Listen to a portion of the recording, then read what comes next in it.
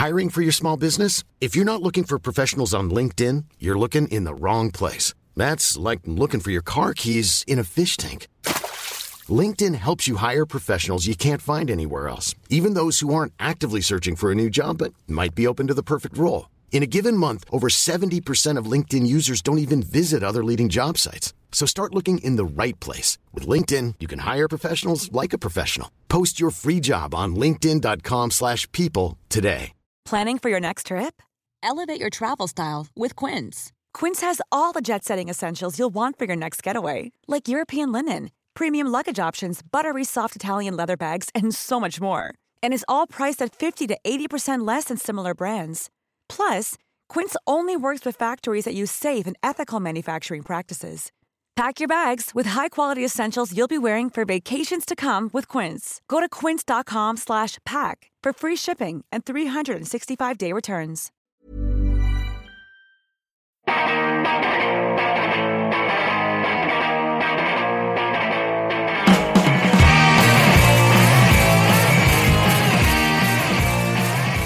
Hello and welcome to episode 144 of See You Next Wednesday, a weekly pop culture and film podcast where a single die roll decides what movies we have to see, and also the caffeine decides how fast we talk.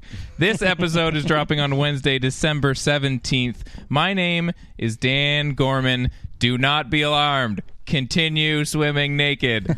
Come on, continue. All right, Lou. Open fire. Weirdly, my name is Casey Lyons. Weirdly. Weirdly, my name is Casey Lyons. It has been for like 37 years. Weird. And collecting coins is a lot like life. It stopped being fun a long time ago. So true. So true. My name is Greg LeGros, and look at those assholes. Ordinary fucking people. I hate them. Oh, man. That's so good. Yeah. We have tons to talk about this week. In Film Roulette, we had Winner's Choice again, and two of us went and saw whatever we wanted to see, while Casey stayed at home and celebrated saw whatever I wanted to see. Celebrated the season with Grumpy Cat's worst Christmas ever. Greg gave us Parakeet Courts to listen to, and we will roll for our movies next week. Yep. Casey's going to talk us through an episode of Beverly Hills 90210 and 90210 Oh Yeah Relay. And then we will talk about some TV Dad Cage Match at the end of the episode. But first, I don't want to tease it too much, but this episode should be called 90210 Oh Shit. Yeah? Oh, shit. Yeah. We're going to get into Itty Bitty Tidbit Committee, where we talk about news and movies and such. But first, if you'd like to contact us, you can email us at info@modernsuperior.com. And please rate and review us on iTunes. Hey, we just got an email. Yeah. What? That's what I'm bringing up. There was an email. Yeah. Yeah. Somebody emailed us. I don't like it. Esther. Esther, that's right. Emailed No us. last name that I saw. No. So, Emailed us to say So good effort. loves the show, spent a good chunk of this year catching up on our back catalog, and that it was time well spent. But also wanted to chime in. Debatable. Also debatable. Wanted to chime in because Casey saw This Is Where I Leave You last week. Oh, I and read that email. Esther had read the book, and Damn, I've already read that email. Yeah, talked about some stuff in regards to the characters in that book that kind of confirmed. the book I think. sounds as stupid as the movie. Yeah, basically. But it sounds like stupid in a more expansive way. Yeah. Oh, good. I I like my stupidity in depth. Yeah. The one sentence from the email But that why is it so stupid? I just like that Esther says the main theme of the book is that spending time with your family reminds you of your failed potential and the fact that your life didn't turn out the way you expected, but everyone is so unlikable that in the end it doesn't really matter. Yeah, right. Well, much like my family. Yeah.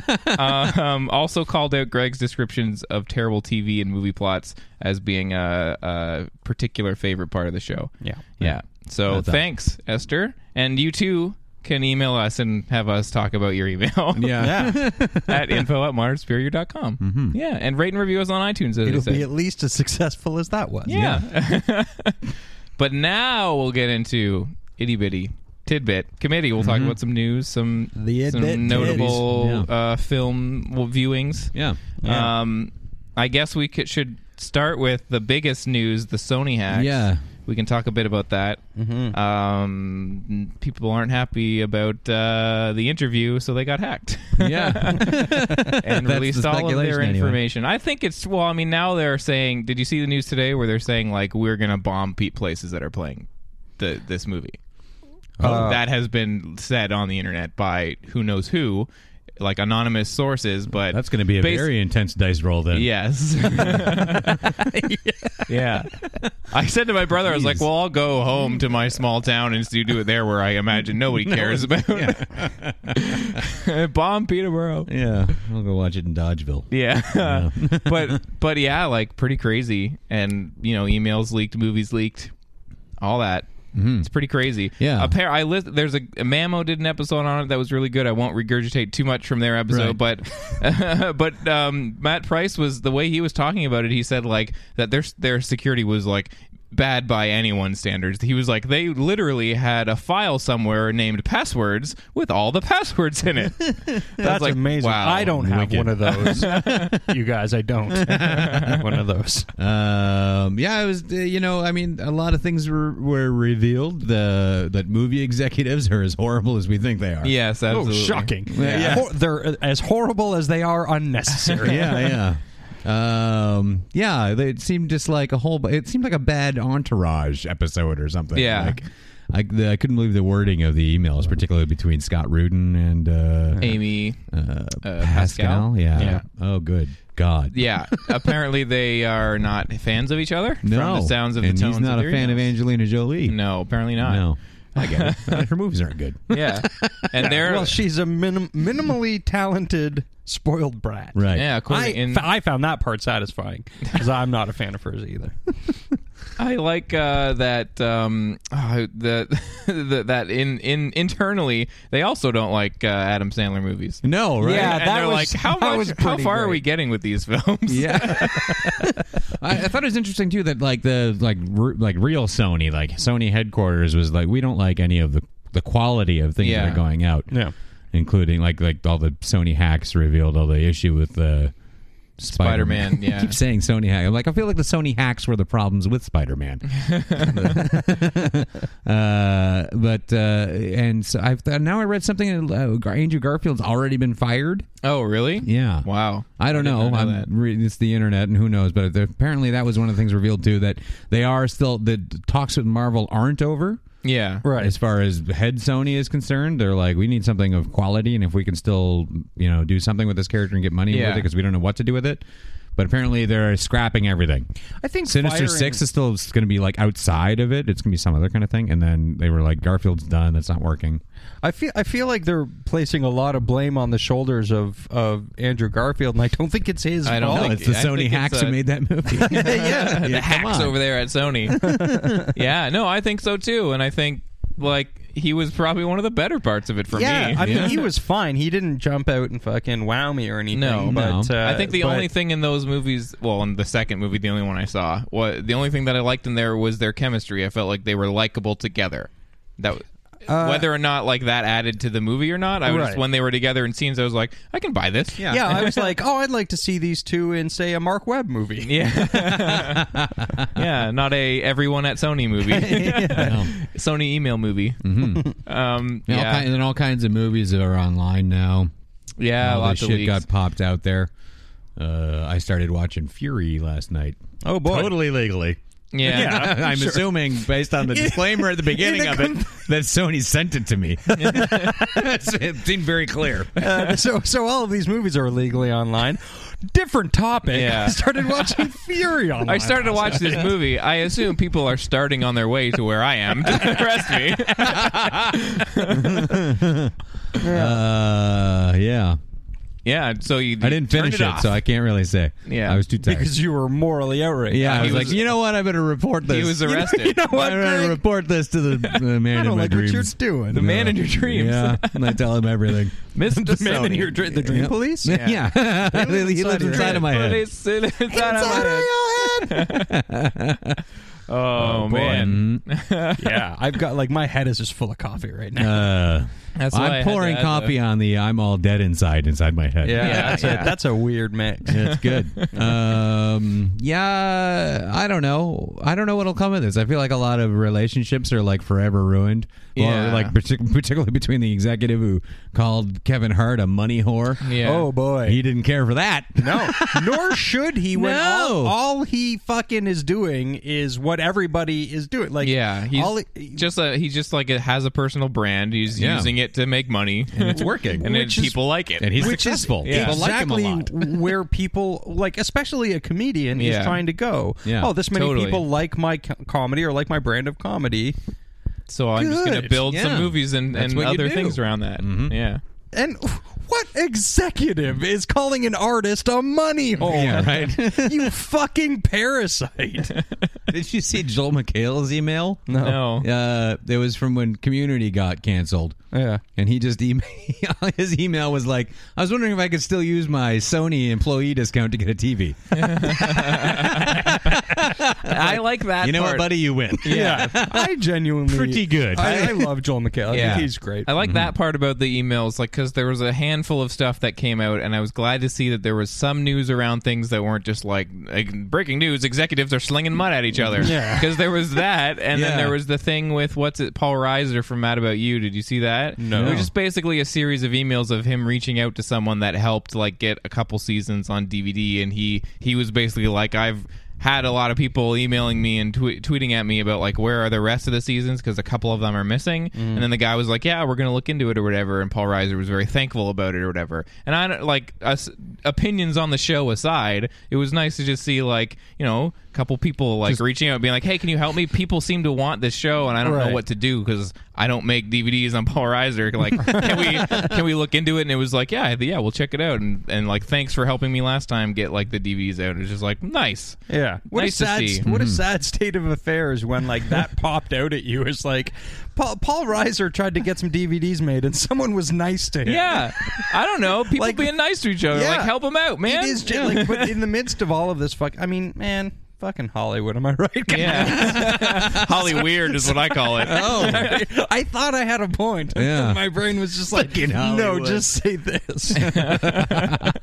yeah. Well, that's you know, Paul Reiser, I liked him in his support role in Whiplash. Yeah. So There you it's go. a happy Oh, shit. ending. I didn't Yeah. know he was in there. Yeah, he's in Totally. I've always really enjoyed Paul Reiser and yet not enjoyed any of the things he's done. I can see that. Yeah. I feel He's like he's got- good in certain Yeah, he's good in roles. Aliens. Yeah. Yeah. Oh, yeah. Burke. Okay. So he's great in Yeah. fucking Aliens. His stand-up is fantastic. Yeah, I do he's like a some of his genuinely stand-up. hilarious. Yeah, person. But he's not like an Albert Brooks where he has this, like, run of art where you're like, oh, Yeah, fuck, you yeah. were on fire from here to here to here to here. You No, know? the weird thing is, I feel like he could have. Like, I feel Probably, like yeah. had he gone that route, he would have been a lot more successful than. Yeah. Well, he was too saddled into being a sitcom guy. Yeah. Yeah. You know? Which some people are dig like that. That's Yeah. where they Sure. want to Well, go. you know, and it must be appealing because I mean, he had two really successful ones back to back. So Yeah. he kind of, you know, what was the other? My Two success? Dads. Oh yeah, My Two Dads. Yeah.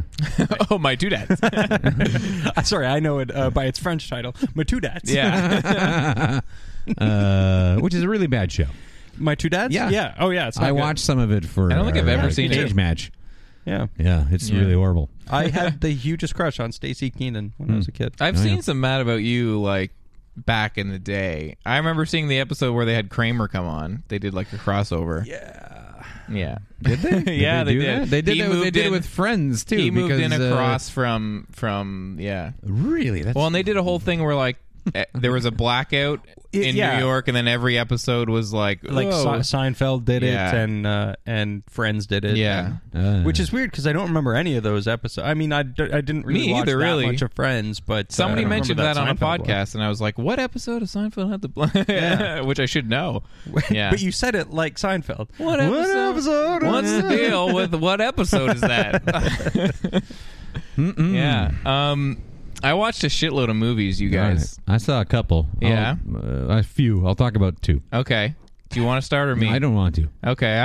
I don't want to. I saw a couple movies. I don't want to talk about it. Especially not on this movie. No. I'll start with the most in the news right now title. I saw the new Mike Lee film Mr. Turner Oh shit! I at a- really actually wanted to at see a that. screening. starring Timothy Spall and plenty of other people about J.M.W. Turner's last few years or the last quarter century. I didn't know anything about the painter going into this. And Emma knows a lot about art history and stuff because she's an artist, and so I was kind of like, hey, let me know if I need to know anything about this guy before going in. And she was kind of like, I don't know, not really. So I went in pretty blind, but I was looking forward to it because I thought it looked really good from the trailers. Yeah. This thing's 150 minutes long.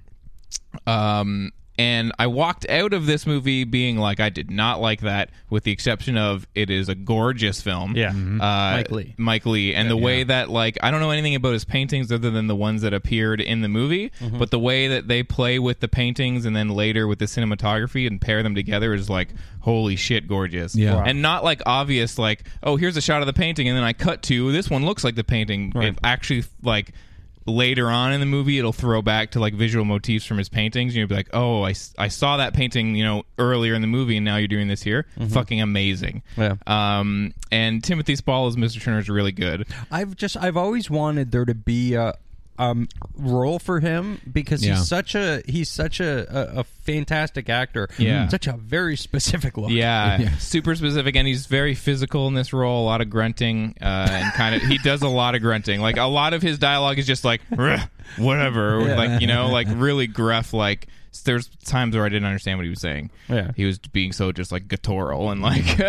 But I walked out of it like that was kind of dull. I don't like calling movies boring, but I was like, I hadn't been too stoked to go to this. I just kind of had a feeling of but it improved upon thinking about it later. Like a couple days later, I was like, I don't know, I kind of, now that I have some distance from how like kind of dull it was at the time, like, because it's not like boring because there's a lot of stuff going on with the characters, but there was definitely just kind of like, it's long. Yeah. It's really long, and it feels long.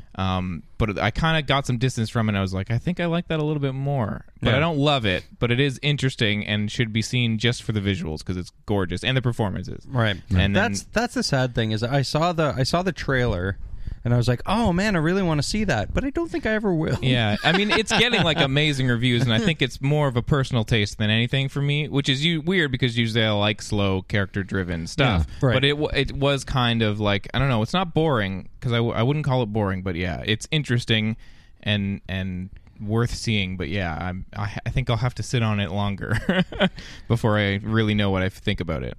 Yeah. So yeah, that was Mr. Turner. I can add to that conversation because I also watched a movie about painters. Oh, what'd you watch? I watched the documentary Tim's Vermeer. Oh shit, how was I've that? seen that. You saw that? Yeah. Boy, is that good! It's so good. That's really good and really interesting. Yeah, for a movie about a guy painting something, it's like a thriller. It's crazy. And I had no idea it was for a Penn and Teller film. Yeah. Both of them? Well, it's directed by Teller. And Gillette is like in it. Yeah, he kind of helps because it's the central character is their friend Tim. Yeah, who's a genius. Just what an interesting man. Definitely, like just bizarre life. He's I guess his first big thing was he was the video toaster guy. Yeah. And just like all these different technological achievements, and he's like, I guess because he's so smart, he gets bored and tries to go figure something new out, and then he wants to paint a Vermeer because he thinks he's figured out how Vermeer did his work, which doesn't make any sense, right? Because when you X-ray Vermeer's paintings, it's like there are no sketches underneath, and this is so lifelike, like it's really bananas, and he thinks he figures out the process, and him not being artistic in any kind of way goes about recreating one of Vermeer's most famous paintings. What a great movie. It's really good. What a great movie. Yeah. It's so entertaining. Like you wouldn't think that a movie, like even describing it, like it sounds intriguing, but you wouldn't understand until you watch it how like just watching like time lapses of him working on a painting, you're like, oh fuck, it's fucking working, I think, or whatever. You know, like you have that sense of like, oh shit, like this is really happening. Yeah, it's nuts, and the stress on, like, because it takes a long fucking time. Yeah, it's not like, hey, no problem. But it's I really recommend it. It's on a great many Netflix regions, so seek it out. What what a treat of a movie. Yeah. I just loved it. Super cool. Totally. Yeah. Yeah. Did you watch anything, Casey? I can only think of one thing that I watched. I showed Mayos Christmas Vacation. Very good. I've been waiting until closer to Christmas for my rewatch. Yeah, I just it was time. Yeah, for sure. And you hate it now. Fucking newsflash, that movie's still hilarious. Like although upon this watch, because like I mean I'm always watching with a certain amount of nostalgia in mind, but upon this watch, I noticed how it's just not a very good movie. Yeah. It's just not. It's just. Hey, let's so funny, film though. some funny things in this house with these people. Yeah. When you watch something like that, like you're introducing somebody to, do you get that weird, like, I don't know, I get this, like, out-of-body feeling where I'm like, oh, fuck, if this sucks. Like, I love it. You know what I mean? For sure. I don't necessarily like doing it. Yeah. But I'm really interested in... like because these are the movies like I showed like it's basically this viewing series where I'm showing Mayos all these movies that were my childhood or whatever. But her frame of reference is in no way not in no way North American, but is far less North American. Right. So I'm super interested in her take on them as just movies completely out of the zeitgeist. Right. And so like there is a bit of that, like, oh God, what if she hates it? Will that color the way I think of this movie or whatever? But no, she really liked it. Yeah. Well, it's great. But again, at the end of the day, it's not a great movie. No, but it's a really funny one. Yeah, like, exactly. All the different like scene things that are going on are all work. Yeah. But it made me think of John Hughes as a writer.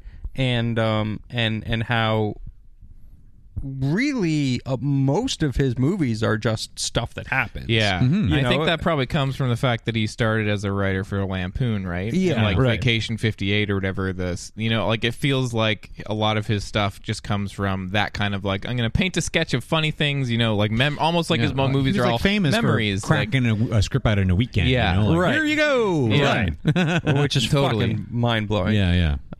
But yeah, like you think about like there's not a lot of classic structure in things like The Breakfast Club or whatever, but it's never like, oh, this thing is lagging at any point. Or anything. It's just, well, he knew how to nail into the heart of whatever he was going to write about. And no matter how the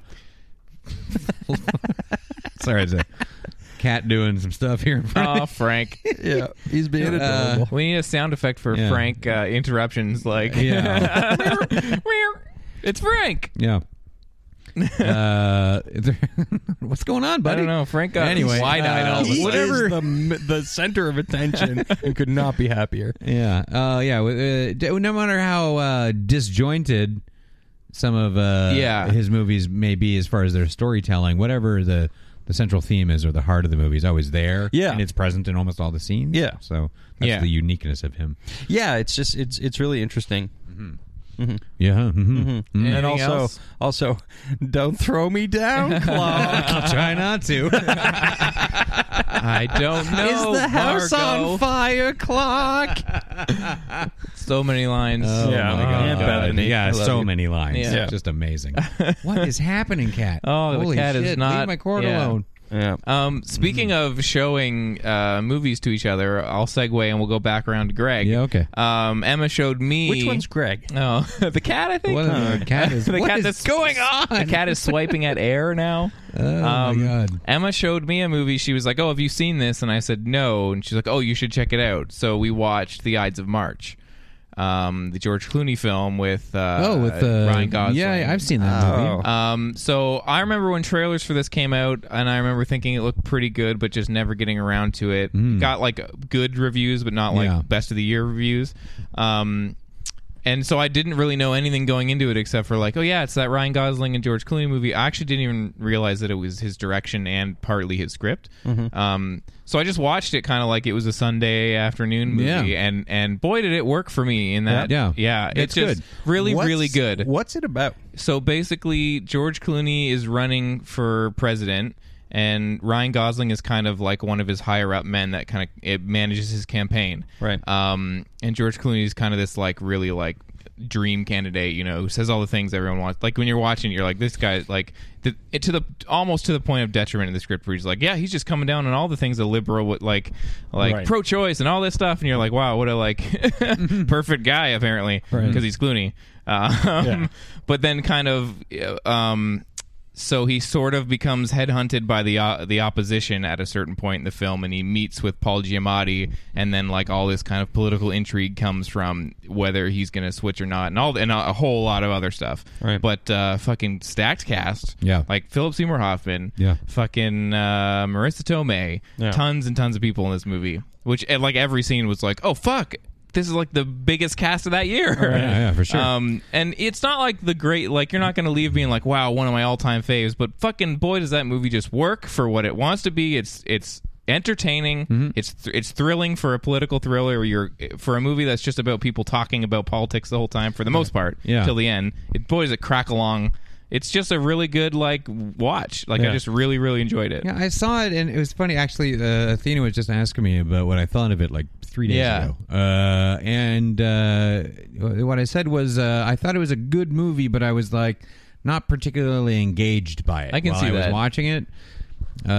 You'd think that it would be better than it is with all the people involved. Yeah, but it. Yeah, I can see that. But it was also way less boring than I thought it was going to be. Because I did, from the trailers, I was kind of I don't know, man. Yeah. A good cast, but looks like Yeah, I felt like when I barely remember it, and then and when I think back to the previews, I'm like, this has to be exceptionally good for me to see it. Yeah, I would recommend it. Watch it on I feel like I should watch it again. Maybe. Yeah, It's not engaging in the sense that you're really. It's not really engaging in the sense where you're sort of emotionally invested until later in the movie, but it is engaging in the sense that it's just a bunch of amazing actors and actresses saying great lines and great script. You know what I mean? It just works on that level. That can hold me. Yeah, that can definitely hold me. No, I enjoyed it. Yeah. What did you watch? Well, I've been watching more Christmas movies. Oh yeah, gotta get the Christmas stuff in there. I'm waiting late. Huh? I'm waiting. I haven't been watching too much Christmas stuff. There's so many. Yeah. Got about halfway through Gremlins before I had to go to work the other day. I love it. Amazing. What a great movie. Yeah. I think the best scene in the movie though is the mom. In the house.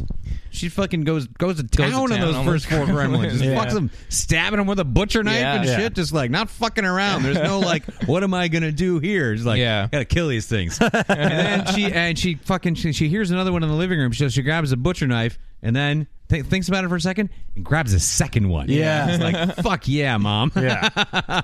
Pretty awesome. Yeah. But we all know Gremlins is fun and great. Great Christmas movie. But the one was a rewatch for me, but I had little to no memory of because I kind of in a time period when I was smoking the weed a lot. And that I saw it. I watched it late at night by myself. So I rewatched Bad Santa. Okay. Oh, I didn't like that movie. Yeah, I was kind of whatever about it when I saw it in 2003, but when I watched it this week, I was like, you know what? This is fucking hilarious. I liked it. Really? Yeah, boy, it's great. I laughed my ass off. It's funny. It's really funny. I never got when I was in college. That movie was hitting peak saturation of college people being yeah, because it's so crude. Yeah. So there was an element of kind of all right, guys, I know it's funny. I agree, it's funny. Yeah. But it is really funny. I felt I think it is. I think at that time I was super bored of the Farrelly brothers, and this felt this feels like Terry Zwigoff doing the Farrelly brothers to me, and I didn't. And then it just gets weirdly dark, and I'm like, this seems. It starts pretty dark, and I felt it's pitch black comedy. Yeah. But it has such great performance. Tony Cox is really good in it. John Ritter does a lot with very little. Yeah. And Bernie Mac's good, and Billy Bob is pretty much perfectly cast. And it keeps riding along where it's I feel like now when it's going to turn into just sort of crass and he's going to learn about something, it just kind of shifts a little bit in the right directions where it really... It's this is a pretty fucking good movie. Yeah. But I was down on it too because I think I was not interested in that kind of movie at that time because of other things in 2003. I feel like Billy Bob was playing that but watching it with someone made it more fun too, because I watched this by myself, like stoned at like 4 a.m. Yeah. Right. You know, like with a pizza or something. This pizza's holding my working attention some more. terrible bar shift. It's like, Hey, pizza, what do you think of this movie? yeah, I know he swears a lot. Really good. Eat me. But yeah, I thought it was pretty great. It's not the best movie in the world, but the stuff that lands well. Yeah. Yeah. I think like if you watch the first 3 minutes, his narrative monologue at the beginning should probably if you're up for the tone for it, it's fucking I was in stitches off the top. I was like, this is great. Yeah. This is fucking awesome. Or maybe I'm just back on the Billy Bob train because of the Fargo show. Yeah. Yeah, it's hard to get back on that train as a Canadian. As a lump of mashed potatoes with no gravy. Well, he wanted to say something mean to Jian Ghomeshi, so he did. Okay, so in that context, in hindsight, sure, he's a hero now. Well, no, listen, I don't want to get into a Jian thing, but I thought when that thing happened, I'm like, yeah, I get it. Billy Bob's probably a dick, but this guy's totally trying to goad him into being a dick. Like, it was manipulative, shitty journalism, and I didn't like him from the beginning. And I rewatched that clip, too, and it's like, yeah, Billy Bob says some shitty things, but it's right at Jian Ghomeshi. It's just like, this is why your show's a little tiny fucking thing, and we're doing you a fucking favor. You can say mean things.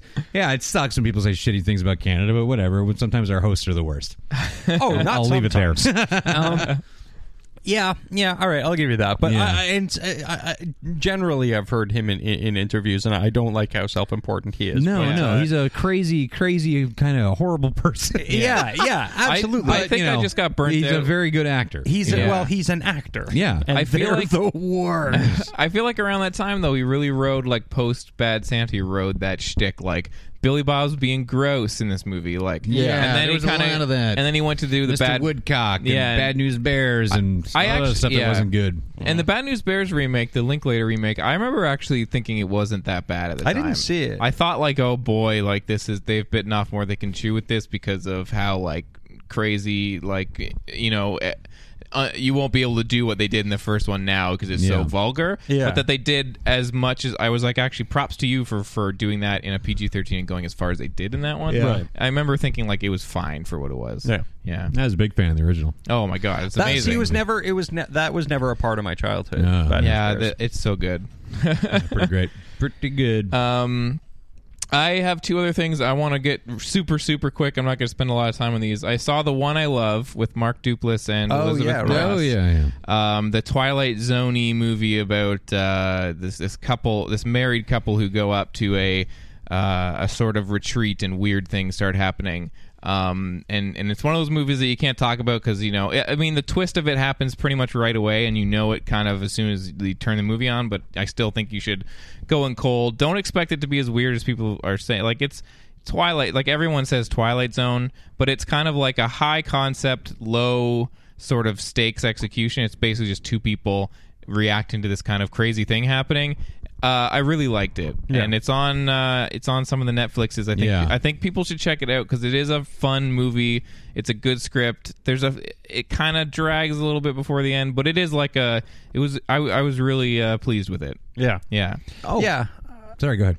I remember when it was first coming out, and I was like, I don't really know what this is about or anything. Yeah. But I was like, Mark Duplass and Elizabeth Moss together. I'd like to see that. Yeah, for sure. Yeah. It's good. Yeah. And if you go watch the trailer on YouTube, it's actually a really good trailer because it doesn't give too much away, but it gives enough away about what kind of movie it is to make you want to watch it. Right. Yeah. So highly check that out. And then I messaged you guys about this. Quick shout out because everybody's talking about it on a million other podcasts. I watched the UK show Black Mirror, Charlie Brooker's show from back in I think it's 2011 or 12.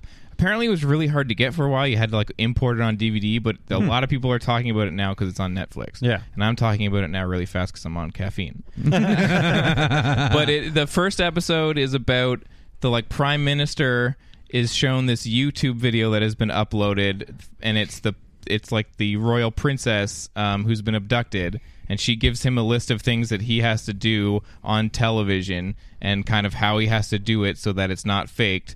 And basically, this is in the first scene, so it's not a spoiler. This just sets up the episode. Basically, she says, you have to go on live television this afternoon with one camera, like no cuts, this kind of like definition camera, blah blah blah blah blah, this kind of lighting setup, and you have to fuck a pig. And then the rest of the episode is just like, this is if this doesn't happen at like 4:00 today, like they're gonna kill her. Right. So, and then it just goes from there. Oh boy. And it's not. I was expecting to be like blown away the way people are talking about it, but like, boy, is it a good hour until it's like, that's a good episode. Yeah. And it plays with the whole show is about technology, so it's a lot about kind of like, you know, is like Twitter and plays a part in YouTube and kind of how people are doing their journalism and, you know, what we like to watch on TV as a society and blah blah blah. Right. Like it touches on all that stuff, but it's a good episode, and I'm looking forward to watch the rest. I'd like it if the whole list, because there's a whole list of things he has to do. You're saying I'd like it if the list was just the variety of animals he has to fuck, and then you have to. Then you got to fuck sheep, then a cat, then a turtle. Oh, how many days do I have to do this? But it is like, it's darkly comic, but it's also like pretty. You're like, oh shit, like this is gonna have to happen if they don't figure something out. Right. Yeah, definitely check it out. Yeah, that sounds great. What we forgot about something before we get out of this tidbit committee.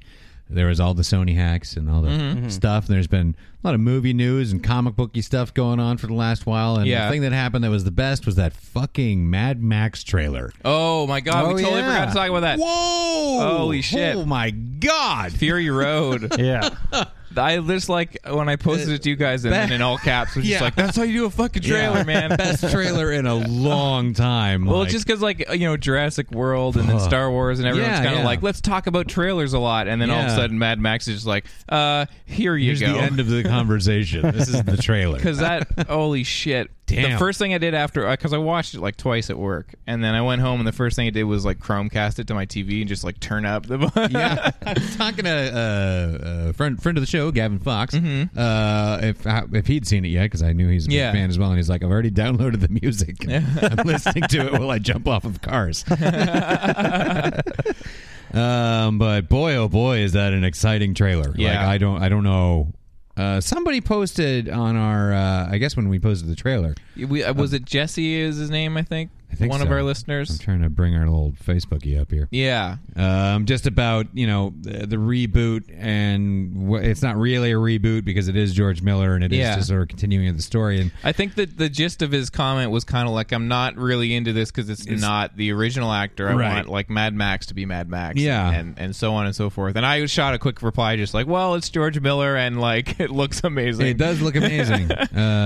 Jesse Moak. Yeah. And I get that because I'm usually that way. Yeah, I'm really staunch about don't remake shit I love and stay the fuck away from the classics. Don't fuck around with them, you know. But I'm just since Tom Hardy was cast as Mad Max, I was kind of like, I'm okay with this because I don't want to see Mel Gibson do it now. No. And I always wanted one more good Mad Max movie, only if George Miller was going to do it. Because like Beyond Thunderdome is.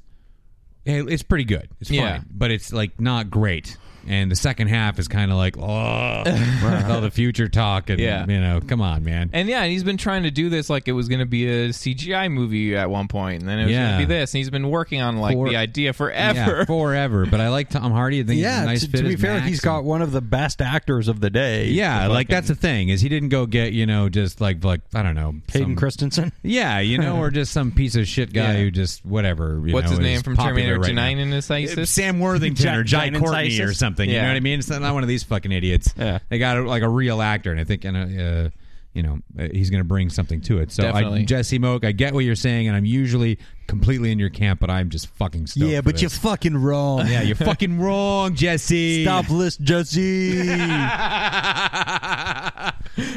Jesse, you're okay in my books. No, I'm always that way, but this one, I know what you just mean, got some kind of magic I can't deny. Yeah. Mm-hmm. Boy, am I excited. Well, that trailer. Holy moly, that my trailer. friend Alex said, Alex Kinnick, he said, like, oh, this looks like so many people died making this. He was like, this looks he's like, it looks so like this trailer just looks so dangerous. Like people almost died making this. And I was like, holy shit, like that's exactly what it looks like because fucking cars are flipping. All I mean, over there's the some place. shots with CGI people, but there's other shots where you're like, they're just fucking driving cars, man, with people hanging off them. Yeah. Yeah. That's his thing, it man. looks so good. Oh boy, that chase scene at the end of Road Warrior, and that's the best head-on collision ever in a movie. Holy fuck! Oh my god, so good. Yeah. Really excited. I can't wait. Can't wait.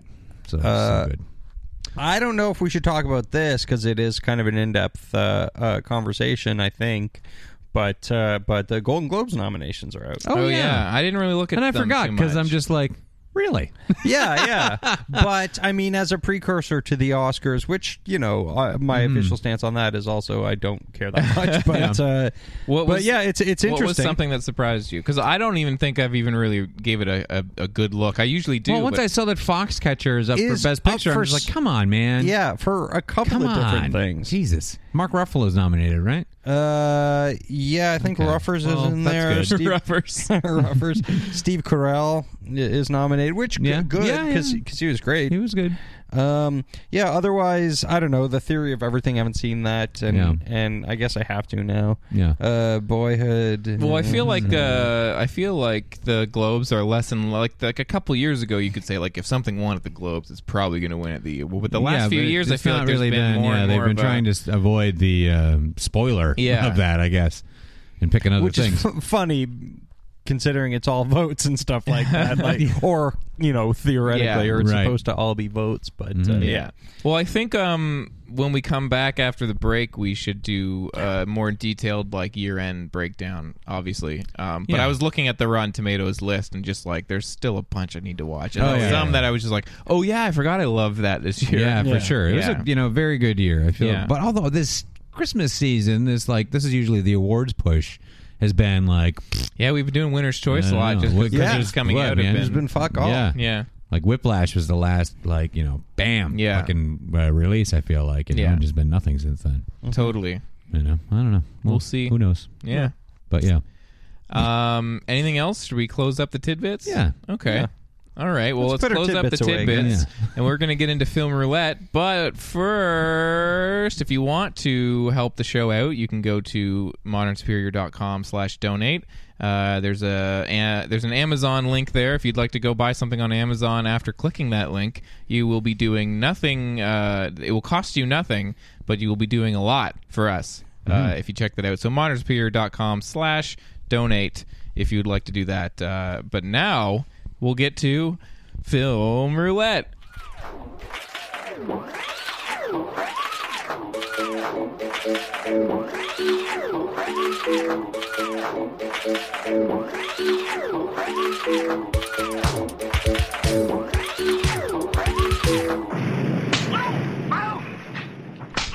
Film Roulette is our weekly segment where the three of us roll a die, and the two high rollers get to go see something good. This week it was Winner's Choice, so Greg and I will be talking about what we chose to go see, but the one that rolls low has to watch something shitty or something that we've themed to go with our movies. Since it was Winner's Choice, we picked a Christmas movie. Grumpy Cat's Worst Christmas Ever is what Casey stayed at home and watched, and then we'll talk about an album that Greg gave us, because if you lose, you get to make us all listen to an album, and then we'll roll for movies for next week. Yep. And that's how we play Winner's Choice. Greg and I. That's how I've been playing. Yeah. Yeah. We could have went and saw anything that we wanted to see. I went and saw a screener that I was lucky enough to go see. What did you see? Well, let's do mine first, because I think it's been mentioned on the show before. I've just been trying to get around to it eventually, and I finally did. Okay. This isn't the most new release. It came out in September. I saw The Babadook. Okay. Oh, what'd you think? Yeah. I thought pretty good. Yeah? Yeah. I was really down with it for a long time, and then it's a lot of horror movies today. It's all of the tension just falls out at a point, and I was just kind of like, okay, let's wrap it up and see how you're going to tell me this is over. Oh, that's out. Good enough. Thanks. Yeah? I loved it. I didn't love it. It'll be on my top. I really liked it, 80%, and then I was kind of like, Yeah, the ending. I just didn't care for the ending. I think you sort of had to make a choice with the ending because the ending could be either really like, well, I thought it was kind of hitting the nail on its obvious head kind of thing. But, yeah. But also, I mean, how else do you resolve I don't know, something that's what I want them to figure out. How else? Give me something, because it seemed kind of like... But I don't know, without getting too specific, which obviously we don't want to do. Yeah. I mean... It's been how up do you for a resolve while, something that's unresolvable? Yeah, I don't know. It's they went for the Freddy Krueger almost. You know, I don't believe in you. I'm not afraid of you. Case closed. Yeah, come on, man. But was the case closed though? Was it's it? pretty not. But what was the? Where did the? There was a lot of. I mean, I get that this is a heavy metaphor. Yeah, like this for the listener. Like from my perspective, anyway, I loved this movie because even though it does kind of feel like a contemporary like horror film in its aesthetics, I felt like this is a movie that calls back more to something like Repulsion or like you know, that kind of sort of psychological is this person mentally disturbed or not. It has a lot to do with mental illness, so and I don't know how a lot of there's yeah, it's great. Like I was so in, and I knew it was mirroring that stuff, and I'm like right on, but I just felt like I didn't really get somewhere at the end, or the way they got to the ending didn't really satisfy me. I was just like left a little cold by it. But I mean, it looked great. Yeah, the performances are great. I was uneasy the entire time. Yeah, when she picks up the book for the second time, when she throws out the book and then she gets it back and she looks through it again and it's got all of the like all the extra stuff in it. That is fucking unsettling. Yeah. Oh yeah. Oh, it's and like, oh god, it's all gonna happen. Well, when she's in the room alone at night, and the Babadook is starting to become something that's a bit more realistic, real physically. Yeah. And I was watching it. I've said it on the podcast before, but I watched this movie alone in the middle of the night with the lights off, and I had a few beers. And there's some sound, and I had it cranked up, so there's like on a surround sound. So there's like some sound design stuff in that where it's very subtly. Oh, man. Which isn't an inventive thing to do, like, a creepy sound low on the mix or whatever, but it fucked me up. But it does it. I mean, that's a fucking tool that works. Yeah. Okay, like, I guess if I had a problem with it, it's that it doesn't really, like, it ends... It just doesn't get to the ending. Yeah, that is an extremely obtuse thing to say. It just sort of like all of this stuff happens, and then there's the end result kind of thing. Yeah. Like I feel like there's not like a defining moment where it switches. No, I can see that. And things were just. But I mean, in a situation like that, there isn't that defining. moment, right? But I don't know. Listen, the movie's really good, and I think we should see it. Yeah. I can't ignore these things that bothered me with it. Yeah. And no one's asking you to. To an extent, like I feel like I probably will never watch this movie again. Okay. Because I don't think I could go for the ride again. Yeah. I wouldn't be... Especially knowing that there's the specific things about it you don't like or whatever. Right, and knowing kind of what it all is about. Like, it will suck the mystery out of it. Like, some things, some horror movies you can really kind of get back into it. Yeah. Like, oh, this scene is the worst, I agree. I feel like it probably will be destined to be one of those movies where the times that you rewatch it won't be like, I'm going to sit down. It'll be like, oh, you haven't seen the Babadook? I'd like to experience you I'll watch you watch it. Yeah. I feel like I'll watch it one more time at some point just to catch if there's little things. Like, because how everything in the movie, like, oh, well, this is his, clothing or whatever. Yeah. Like, Right. Well, they set that up pretty early. Yeah. So, like if there's any other little things like that, maybe I'll look through that. But yeah, I feel like it's a movie. I'm like, no, I did it. Yeah. And you should it should be seen for sure. Particularly for a horror fan, it's above the cut. It's a solid picture. It looks amazing. Yes, beautiful direction. For sure. And also, the woman's performance is fucking phenomenal. Outstanding. And that kid is crazy. He's so fucking good. Holy shit, that kid is bonkers. Yeah. And he was just such a kid, which was great. Yeah. Like his manic edges were really kind of terrifying. Yeah. So that was kind of neat that he was able to tap in and go there, or maybe he's that crazy. But whenever he was happy, his weird dancing he kept on doing was like the fucking most adorable. Yeah, the most adorable. Like, wow, I'm really just like, this kid is like really. If I could get sucked into watching it again, I think part of it would be just watch this kid just be a fucking weird kid. Yeah, because I feel like in a lot of ways I was that kid. Yeah. So yeah, I mean, I'm really glad I saw it, and again, it's really good. I'm just being, of course. If I'm gonna bother to tell you what I think about it, it's, these are the problems. Yeah, but maybe you won't. which as we have a podcast. Yeah, so I should probably tell you what I thought. Bother to tell us what you thought. But I don't want to sound like, I feel like I've sounded more negative than I should. No. Because I don't like. I think but it has been built up. Yes. I mean, both Dan and I fucking love the tits. And that's another thing about these festival movies is like, it plays after dark. It goes, big online with people reviewing it, and then you have your friends telling you about it when they saw it, and then one of the friends sees it, and then they love it, and then it just like it's such a building thing. Yeah. And also with the Babadook, E1 Entertainment have the distribution rights for it, and they're not releasing it in Canada. It's like, in my opinion, one of the better movies this year, and they are basically just not releasing it. What? It's not playing in Toronto. I think they're probably just going to dump it on DVD because like it doesn't have a star. And Andrew Parker of Dork Shelf has been tweeting about it, and it's just like, like you guys got this movie. It's been getting fucking. It's one of the top on Rotten Tomatoes. It's like 90 something on Rotten Tomatoes. Yeah. So like, I don't understand like why you don't. on Metacritic. Yeah, why not release it now in Toronto? People want to see it. Yeah, there's so much word of mouth on this tiny little film. Yeah, but it's hard when these movies go so long without playing in theaters, and then you finally see them. Yeah, it's hard. I think. But you're putting it on your top 5 or? It would be 10? In my top 10. Yeah, for sure. I think it's in my top 10. I want you guys to check out. You said did you watch some of Housebound?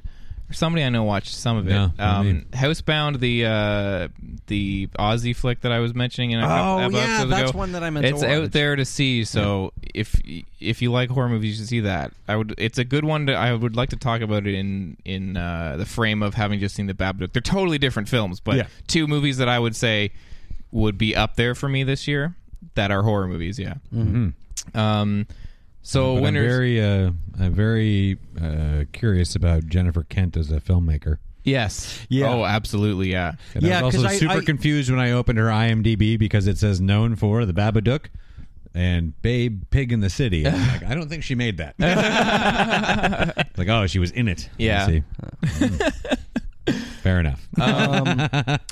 No, yeah, I want to see, this is debut too, right? Like a director, so it's so nicely shot. She wrote it too. Yeah. So definitely. She's a very interesting person to watch. One to watch, definitely. Yeah. She's got a couple things coming up too. It looks like. Speaking of ones to watch, I heard of this guy. Who's he? P.T. Anderson. What has he done? Has he done something good? Oh, Paul Anderson. Yeah. Oh, the Resident Evil guy. Yeah. Death Race. Parent Teacher Association Anderson. I've heard Associations Anderson. The Parent Teacher Anderson. Yeah. Oh, yeah. I met him that night. He seems kind of a dick. My kids aren't a big fan of him. No. Yeah, speaking of Winner's Choice, I saw a screening of Inherent Vice. Paul Thomas Anderson's new film starring Joaquin Phoenix, Josh Brolin, Owen Wilson, tons of people. So many. I can't even Josh Brolin. Eric Roberts is in this thing. Maya Rudolph. Tons and tons of people. Mm-hmm. Nepotism. Joanna Newsom also. She's in it? Yeah. Oh, boy. And does a bunch of the voiceover. So this film is about the 1970s drug-fueled Los Angeles. A detective named Larry Doc Sportello investigates the disappearance of a former girlfriend. Highly anticipated. The trailer made waves on the internet when it got released. Mm-hmm. I got to see this thing's long too. Speaking of Mr. Turner earlier. And I'll play my hand right away. I don't want to talk too much about this just because it is something that's major that's coming out soon. I won't spoil too much. But much like Mr. Turner, when I left this film, I was kind of like, oh man, do I not know how I feel about this as a whole? Right. Yeah. Like, I was worried about that with the look of it. It's not bad. Yeah. This is not like a misfire at it by any means, but I just didn't know what to expect. I didn't know what to expect when I was halfway through. There's so much going on. It's dense. It's not messy in a negative way, but it's very full of things. Yeah, like it feels, just from the trailer, it's stuffed with stuff. It feels like a book. Yeah, and it... Yeah, so totally. It's like a noir movie. Obviously, this is what they're selling, noir comedy. It's not as kind of crazy as you expect from people saying like, oh, he was watching a lot of like Zucker Brothers. That's in there, but it's not like in its DNA throughout. Yeah. It's a stoner comedy. It is a full-on stoner movie. Doc smokes in almost every scene. He's lighting up joints. Yeah. And Emma, I think, put it best when we walked into the movie, and she was like, that made me feel stoned. Yeah. And I think that's obviously what this movie's going for. There are scenes that go on for a long time, and halfway through them, like monologue scenes where like one character just goes for it for like 5 or 6 minutes, and like halfway through I'm like, okay, what are they talking about again? And obviously I think this is intentional in the way that the movie is working. I really am going to have to see this again to be able to say, like, loved it or hated it. I don't think I hated it. I had a good time watching it. There's a lot of laughs. A lot of people show up where you're like, fucking A, man, that was amazing, Martin Short. Oh, yeah. See, that was my biggest thing, is like, what is he going to be like in a Paul Thomas Anderson And I won't movie? spoil it. It's silly and goofy. I just don't know. I don't know. I liked it quite a bit, but I don't know how much. And I feel like I'm gonna have to check it out like more. I wrote down somebody's name because they wrote the best review that I ever saw of this. So Matt Singer wrote a review on the website Letterboxd. This is the best thing that I think anyone has ever said about this movie. It's one sentence. It doesn't spoil anything. His review of this film was, every ticket to Inherent Vice should come with the choice of a joint or a second ticket to Inherent Vice. You will need one or the other. And I think that's so perfect. It's like, so many people are going to be sitting in college rooms smoking to this movie and being like, oh man, best ever. And so many people, myself included, are going to leave this movie being like, I need more time with this, because I honestly, I don't know. Yeah, I don't know if this will not be on my end of the year list or if it will creep to the bottom. I don't think it's going to shoot to the top, but it could be in the lower top 10. But it is like, oh man, there's a lot of work for me to be doing after watching this movie. Not to compare it to another weed smoking movie, but I mean, it sounds. The Big Lebowski was very much that way. And when I it thought first about came that. out, everyone was like, and the Big Lebowski, got high when I saw that, we're like, I didn't like Big Lebowski when I saw it. Yeah. And it took me a long time to come around on it. Yeah. And there are things, I think there are parallels, because it is kind of that kind of ambling, shamble along from scene to scene with crazy characters, and you are kind of like, does this even add up to anything? Like, is it going to be resolved? Do these characters even fucking play into this or not? And if they do, why do I not understand? And Joanna Newsom is the narrator, who's kind of in the movie, and you're not sure if she's real or not, but she kind of flows through the movie, and I actually really liked her character quite a bit. And she helps out a little. I was like, okay. Is this her first time acting? I think so. Yeah. But yeah, she helped me out, I feel like, in the movie, because she pops up every once in a while to be like, here's what's going on if you're fucking stoned or just aren't following this. Like, is she a character in the book as well? I don't know. I never read the book. Oh. Yeah. But you got to see it. Everyone, I think you got to see it. I just need to throw in a little thing from last week. Yeah. Speaking of narration, that movie I watched, Christmas Spirit. Oh, yes. The Dakota film. The first 3 or 4, maybe 5 scenes, which are all of a reasonable length, don't have any narration, and then a narration starts. I love that. That's amazing. And also, that is apparently a theme in low-tiered Christmas movies. Yeah. Oh, and then more on that later. But then at the end of the movie, I forgot to mention this, and this is why I'm bringing it up, because we thought it's called A Christmas Puppy as well, and there is a dog shown every once in a while. And then at the very end of the movie, you find out the narration was the dog. Oh, my God. What a twist. So does the dog just go, by the way, I'm the dog? Wink at the camera. No, it finally refers to itself, like in its relation. The voice refers to its relationship to what's going on. Like, I stole those things and hid them in my doghouse, and I was like, "You what?" Who? Oh, that's I was great. really confused who the narration was. And I'm like, I guess it's just some lady. It's just at the end of the... I didn't assume it was the dog because the dog, they didn't like open its legs for me to know if it's a boy or girl dog, and its name is Chompy, which I don't necessarily feel like is the most feminine of dog names. So at no point was I like, I bet this I don't think narration's it's the a dog. most feminine of human names either. Fair enough. Fair enough. I just would have loved it if like it was just a random lady and the final shot of the movie was like a pan over to a window of like a crazy person outside. That would have been great. Looking in, like that's what's been happening in here. Yeah. Well, telling the story to the other people in her head. Yeah. I think that's the real Christmas puppy that's outside. I think that's a good segue. Speaking of Christmas movies and narration, as you mentioned, Casey watched. I can't wait to hear about this. Casey watched the Lifetime film Grumpy Cat's Worst Christmas Ever, starring Grumpy Cat. Oh boy! Let me see here. See full summary. I got to get the full summary on this thing. Grumpy Cat is a lonely cat living in a mall pet shop. Because she never gets chosen by customers, she develops a sour outlook on life until one day during the holidays, a very special 12-year-old girl named Crystal enters the pet store and falls in love with her, realizing she is the only person who can hear this unique cat talk. It's a long synopsis. I'll leave it at that here on IMDb. But Casey checked this out. Yes. Featuring... Russell Peters is also in this thing. Aubrey Plaza is the voice of fucking Russell Grumpy Peters Cat. is in this movie.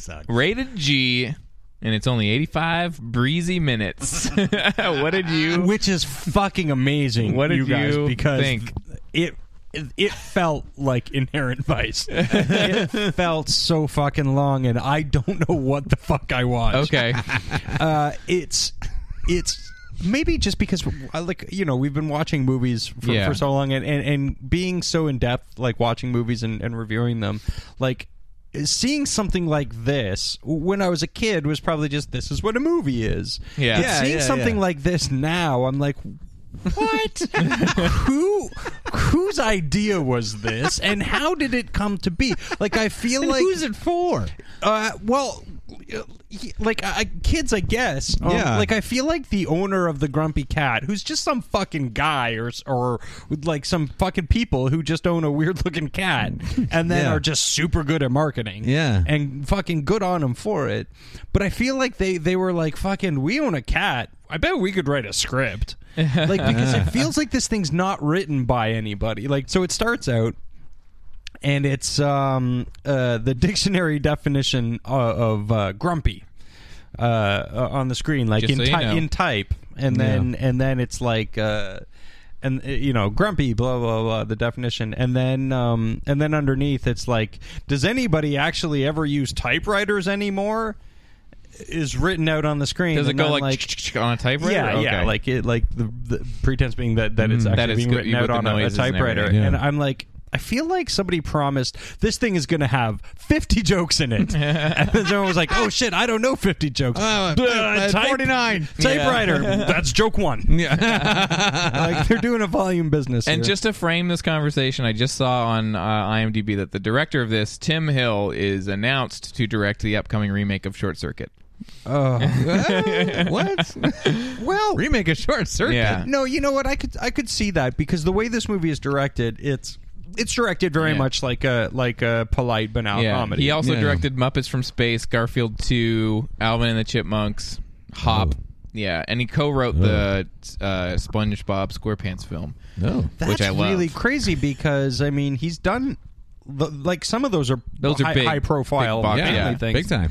This there was like, the budget for this was $47, and 46 of it went to Aubrey Plaza, because Aubrey Plaza's doing the voice of the cat, right? Because she's grumpy and the cat's grumpy. So basically, it just starts out with that happens, and it's like a very grumpy Christmas. By the way, this movie was not written as a Christmas movie. It's just like, oh well, it's going to come out around Christmas, so we need to make it Christmassy. So, put a hat on the cat. Yeah, so every once in a while, someone goes, "It's Christmas," and that takes care of that. So over the credits, we have Aubrey Plaza, like just shots of the cat. And now, does anyone know if this cat's okay? Because it has dwarfism. Okay, and so it just the cat's fine. So the cat it just has a permanent scowl due to its. I'm just. Is the cat not able to move? Does the cat not move in the movie? I don't know. Because the cat. I think the cat can move. Everybody there's no there are shots of a cat moving, but it's not that cat. Yeah, and because it's just clearly a normal looking cat or normal sized cat, and then then whenever it's like actual grumpy cat, someone's carrying it around in a basket or like, they pick it. Everybody picks it up very gingerly. Like I'm like, oh, that cat's in pain. I think this is inhumane. As far as I know, he's okay. He's just like a. Or she. Is it a she? It's Aubrey Plaza. Right. What's its name? Like, isn't it pork chops or... I hope it's pork chops. I always thought it was like retardo or something. Huh? Tartar sauce. Tartar sauce. See, well, that's not as crazy. Pork chops doesn't sound nuts anymore, does it? No, and actually, I'm starting to think I'm either going to rename Frank or rename Dan. Yeah, so... Her owner, Tabitha, says that her permanently grumpy-looking face is due to an underbite and feline dwarfism. Yeah. Well, the cat is fucking adorable. Yeah. Oh, yeah, it's cute. I get it. Also, I know that this cat, I read this earlier in the week, this cat is represented by a internet cat agent who, manages other internet cats. Oh, God. That's a thing that is now... How do you get that job? Yeah. Yeah. Why do I have the job I have now? Ben, I want to be an internet cat agent. Here it is, actually, on the Wikipedia. Ben Lashes is Grumpy Cat's manager, who also represents Keyboard Cat and Nyan Cat. Oh my God. That's amazing. I wonder how much money. Anyway, I want to see the email hacks from their conversations. Yeah. Like, this fucking cat's going to be in this movie whether you like it or not. You shut Grumpy Cat down. Grumpy Cat will only eat Whiskas. What a fucking... No, sorry, Frank. We're not talking about you. I know we're saying cat a lot. So basically, this movie at its heart is a movie about... two inept musicians trying to steal a $1.5 million dog. Okay. I saw the preview for this movie, and that doesn't... All right, go ahead. Sorry, Frank's being hilarious right now. Okay, so it starts out, and it's basically Aubrey Plaza just saying vaguely grumpy / vaguely cat things. So it's all very banal and everything, and then we open on a mall...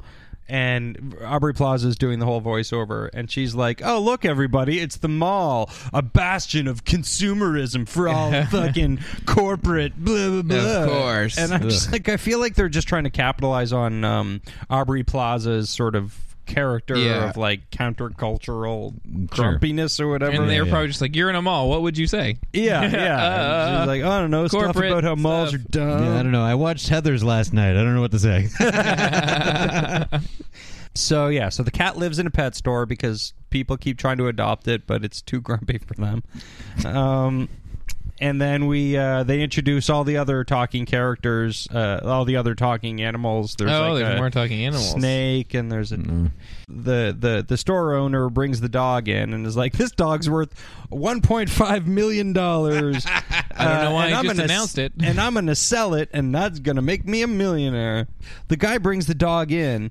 And he's telling his buddy or whatever, he's like, "Yeah, this dog is worth $1.5 million.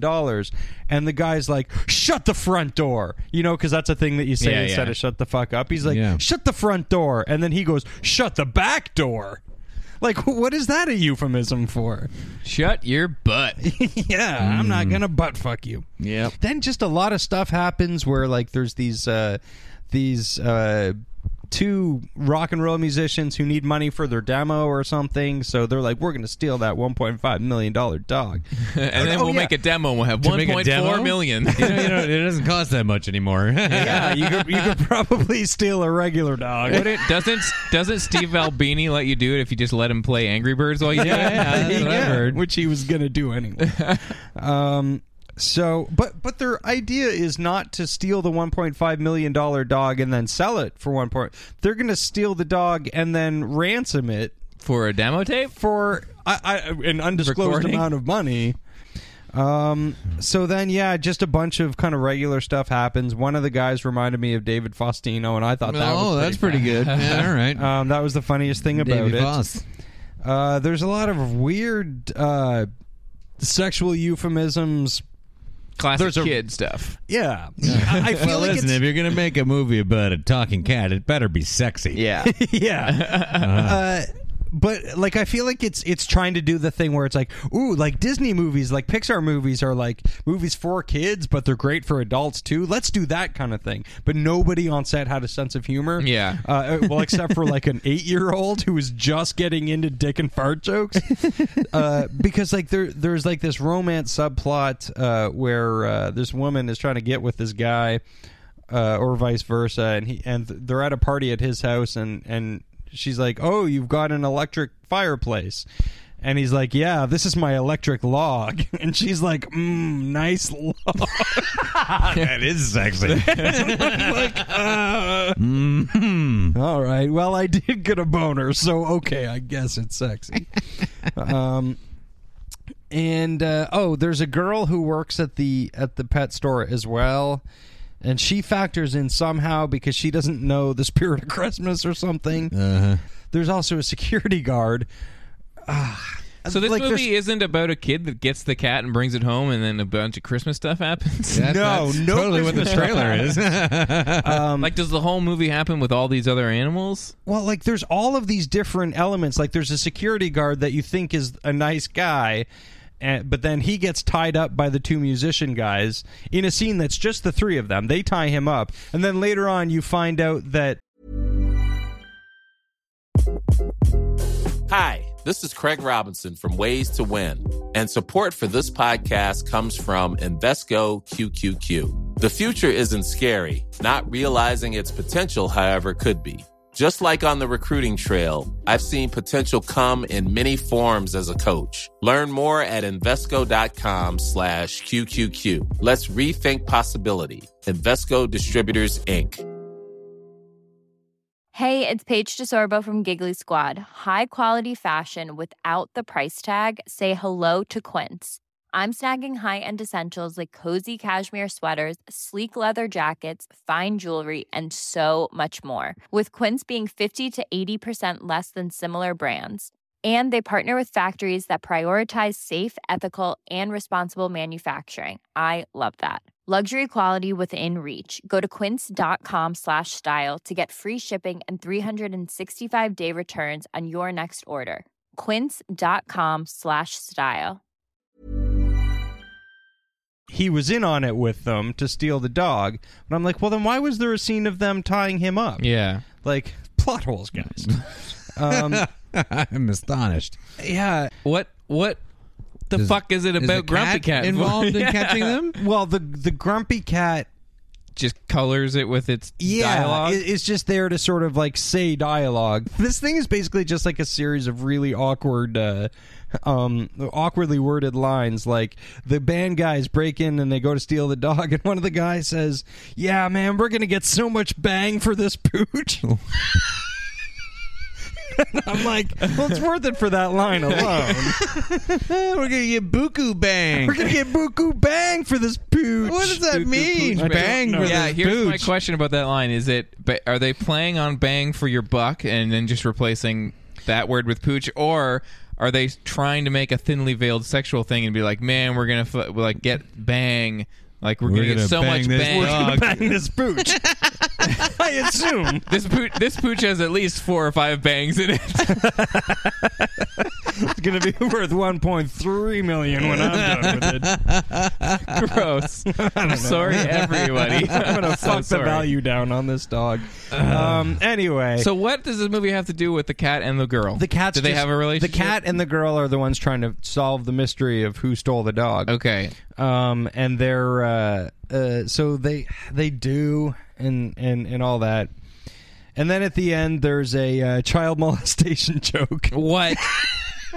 Classic kid stuff. Yeah. Couldn't be Christmas without. No. Yeah. Basically, like the the kid runs afoul of the two band guys. Yeah. And then she's rescued, and then her mom is like, "Oh my God, daughter, I'm so glad you're okay. Did those guys do anything to you?" And the girl's like, "Ew, no, Mom, ew." And then Grumpy Cat is like, "No, this isn't that kind of Lifetime movie." Oh. I'm like, way to make super sweet light of a kid getting molested. Jesus. Yeah, and then so this is where the Christmas part comes in, the very end. The kid comes down on Christmas morning and like is violently chucking fucking presents around looking for this one specific present. And the mom's like, "Oh, what's wrong?" And she's like, "Oh, I didn't get what I wanted." And she's like, "Well, what did you want?" "Well, I wanted Grumpy Cat to come live with us." And then the mom goes and gets a basket with Grumpy Cat's in it? Yeah, with a Grumpy Cat in it. And she's like, "Oh, I got a cat." Fun. I'm on the IMDb. I have two things I want to call out from this IMDb. Connections references Tetris. Which is great. That's great. At one point, someone did mention Tetris. That's usually what I want out of a movie. The featured user review. I don't understand all the haters of this film. It was hawked at what it is, a cute family film with a big dose of Grumpy Cat that is suitable for kids and the holidays. Some of these folks hating on this film probably think Pacific Rim is brilliant.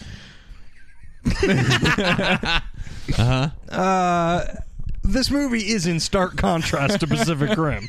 They're two very different movies. So I just love that. That's just like, yeah. That's just such an arbitrary you thing fucking to say. art house losers with your Pacific Rim. You probably love Transformers. Oh my God. Okay, I get it. That was the most art house movie he could think of, was Pacific Rim. Yeah. I can't pronounce the director's name. Yeah. It's an art house movie. Yeah, boy, I don't know what I was watching. I didn't have that bad a time watching it because it was just so embarrassing. For sure. Great. Yeah. I'll probably only watch this movie a couple more times. Oh, Also, the girl can hear the cat. The cat talks to her, and she's the only one who can hear it. And she's like, "Why are you talking about Tetris all the time?" Yeah, dude, I don't even know what game. So she, and then at the end, she can still hear the cat talk. Right. And the mom is like, "Hey, can you hear that cat talking? Like, are you talking to the cat?" And she's like, "Oh yeah, no, I can hear the cat talking." And she's like, the mom's like, "Okay." Anyway, are the credits rolling yet? Yeah. And then it's just like, okay, so you're just going to live with your daughter who pretends that she can understand the cat. You're just cool with all that. And, all right. Yeah, good. Yeah. That's Christmas. Yeah. Mm-hmm. Well, that's great, and I'm glad you had a great Christmas time with this movie that doesn't seem to have much to do with Christmas. It literally had one thing at the end where it's like, oh, by the way, it's Christmas. Yeah, by the way, you got the cat Christmas. Well, Greg gave us his own Christmas gift this week because he lost last week, and he gave us an album to listen to. Yep. Why don't you detail what you gave us and why you gave it to us again? I gave you an album that I like a lot. I wanted to be nice. Talk about it. Mostly I picked this one because, well, this album's 2 years old and its real blow-up phase is over, but I was very confused that Dan Gorman didn't like this band very much, and I just don't know why. Yeah. And so I know Casey's heard bits of them, and I figured it was about time he heard the whole album. I didn't pick their album from this year, which is excellent because I wanted to start at the beginning, but they only have two. And start at the beginning and hopefully lead to you then wanting to hear or get more into their new one. Mm-hmm. But this is a good starting place because you can really see this band has great growth by their second album. They don't change very much, but there's changes there that is like, oh, fucking A, there's a lot of promise from this New York band, Parquet Courts, their 2012 debut album, Light Up Gold. I just fucking adore. Big splash when it came out. Yeah. Spin, Guardian, Pitchfork, All Music Enemy, all raves. Yeah. Well, it's again, I think I mentioned last week, it's what they're doing doesn't sound as hard as it is to make this kind of music this good. But it's very difficult to do, I think. And yeah, it just I like every song on this album. Yeah. So anyway, I wanted to talk about it and see what a focused week-long listen was for Dan Gorman and also for Casey. But I already know you like their stuff that you've heard. So as a full dose album. And I never I was never like, fuck this band. But I was always but just you were like, eh. And I was like, what? Yeah, which seems like it seems like a strange reaction to this band. Like, I could see either being like, oh, fuck this, or like being super into it. It just doesn't seem like an album that would elicit. No. And I listened to this a bunch this week, pretty much through the week. And I learned something this week about this band that I had no idea, and allowed me to listen to it in a slightly different way because the singer-songwriter of this band, what's his name? Adam? Is it Adam? It's Andrew Savage. Yeah. His band earlier, from years past, Teenage Cool Kids, they were a Denton, Texas band that I loved. And I had no idea that he had anything to do with this. Oh, yeah. So I was listening to this album, I heard it a couple times, and then I was reading about it, and I realized, oh, this guy is from this band that I like. I love all of their albums. And then it was interesting to listen to it with like a new frame of reference, and like, because I was listening to it deep, but then I was kind of like, okay, let me like listen, because I know I love his other stuff, so let me listen to it, like, and listen to the lyrics and listen to the songwriting and try and like use it as like a point of reference to the other stuff that I know he's done, which was super interesting to do. That's another reason I wanted to get into this album too, because I think it's it comes across as like just cool, good garage pop rock. Yeah. Fuck, are the lyrics good? Yeah. Boy, are they good. Yeah. All right, so and now where are now you? I hate it. It's garbage. I still am not like throwing down my love for this album. I think it's grown a little. It's grown a bit from when I first started revisiting it this week to when I have reached today, where I listened to it twice today. I've listened to this a bunch. My first few listens after you gave it to us were, I still don't hate this. I like it. It still was kind of like I got halfway through the album on my first few listens and was like, okay, I'm going to come back to this because it's not doing it for me right now. And now where I stand is I like this album. I think it's a good album. I think that there's something about it. I feel like when it is on, it's so on for me, and then when it's not off. It's just kind of like, yeah. Like there's some of the shorter songs, because it is kind of like a slacker album where some of the songs are more like songs, and then some of them are a little more like minute and a bit. Change, And I feel like there's something about the album as a whole that doesn't just click perfectly for me. I get a little bored in the final.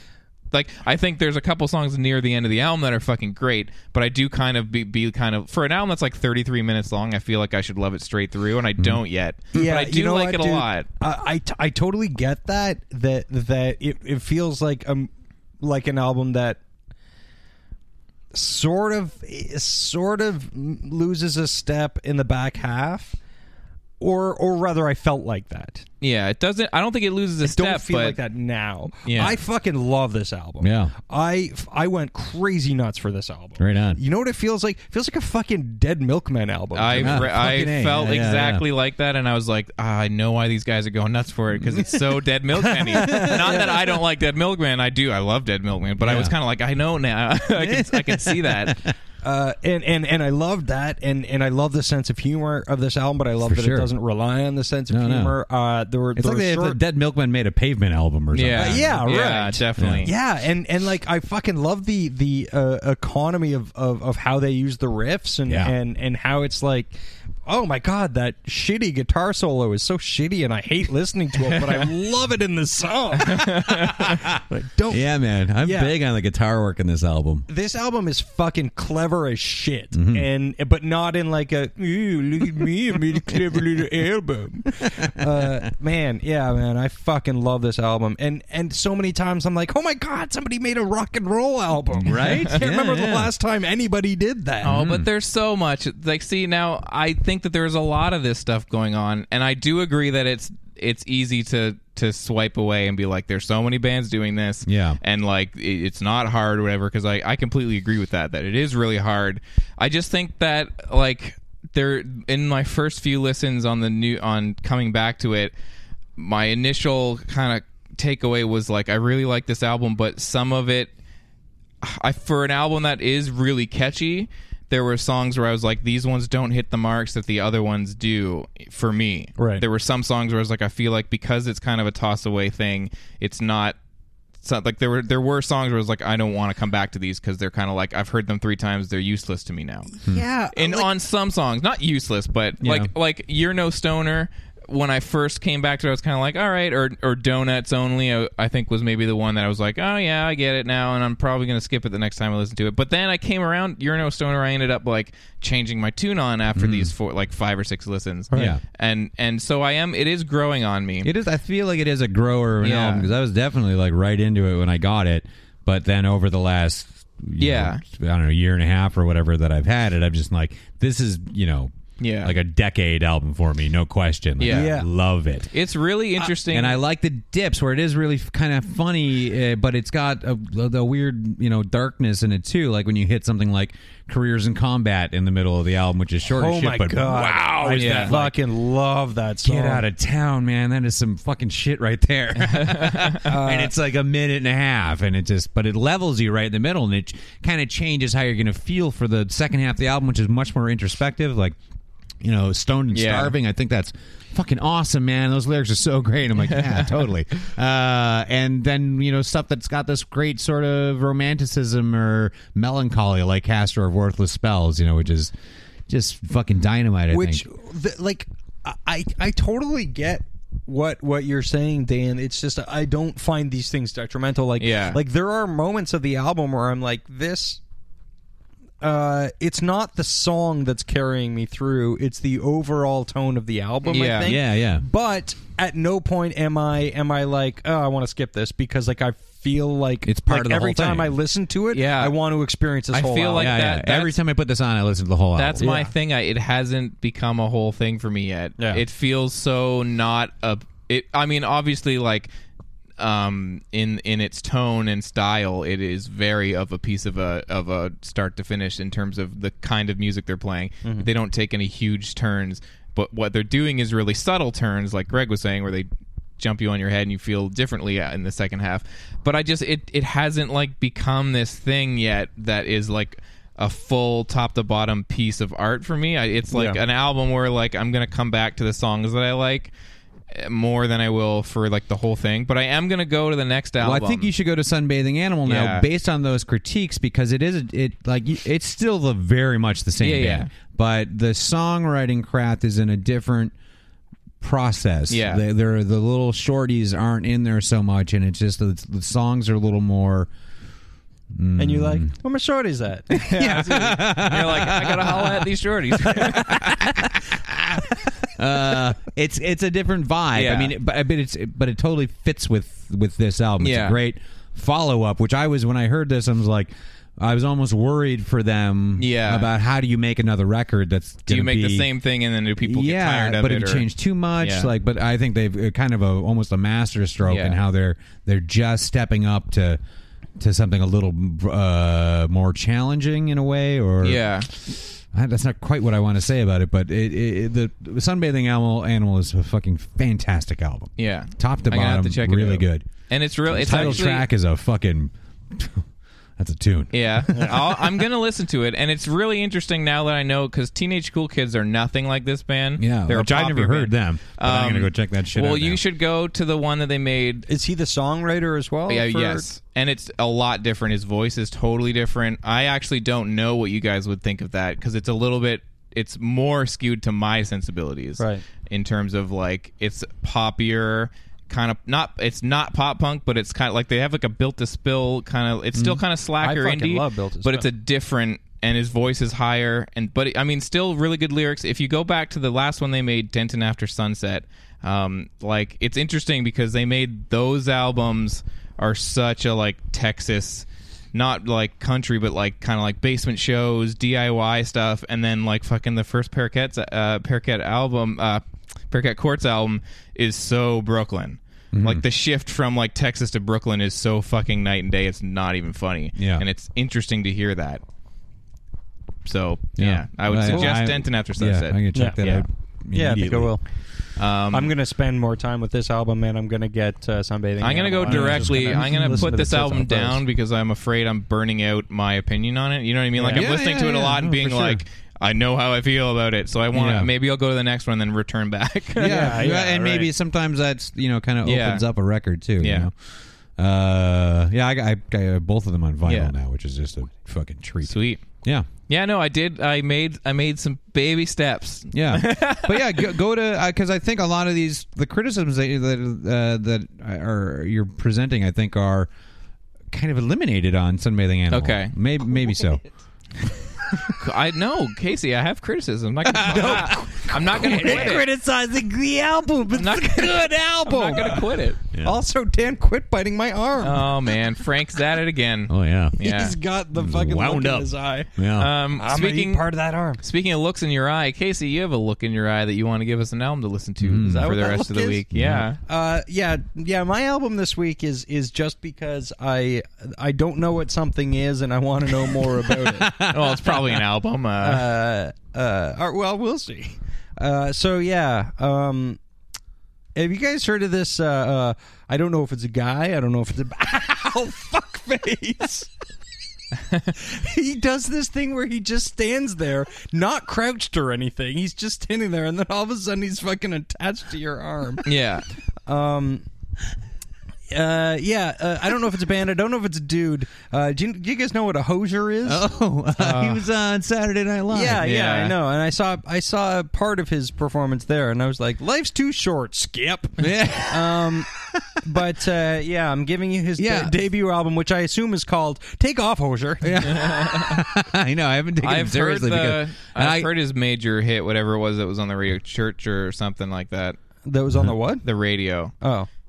The what? I've heard his song that was on the radio, comma, in quotes, Church, end quote, because I think that's the name of the song. Oh, that's the name of like that. Oh, okay. I thought you said... radio in church, I've heard his song. Is it about, church. Like, I want you to take me to church or something is, I think, his hit. All right. Well, find out what a Hozier is and get back to me. Yeah, well, I feel like he's like a freaky folk kind of like multi-instrumentalist guy. Yeah. But this album is getting like rave reviews from what I've heard. I got a text on Friday from friend of the show, Mark Hudson Riley, telling me to listen to the song Work Song by him. Yeah.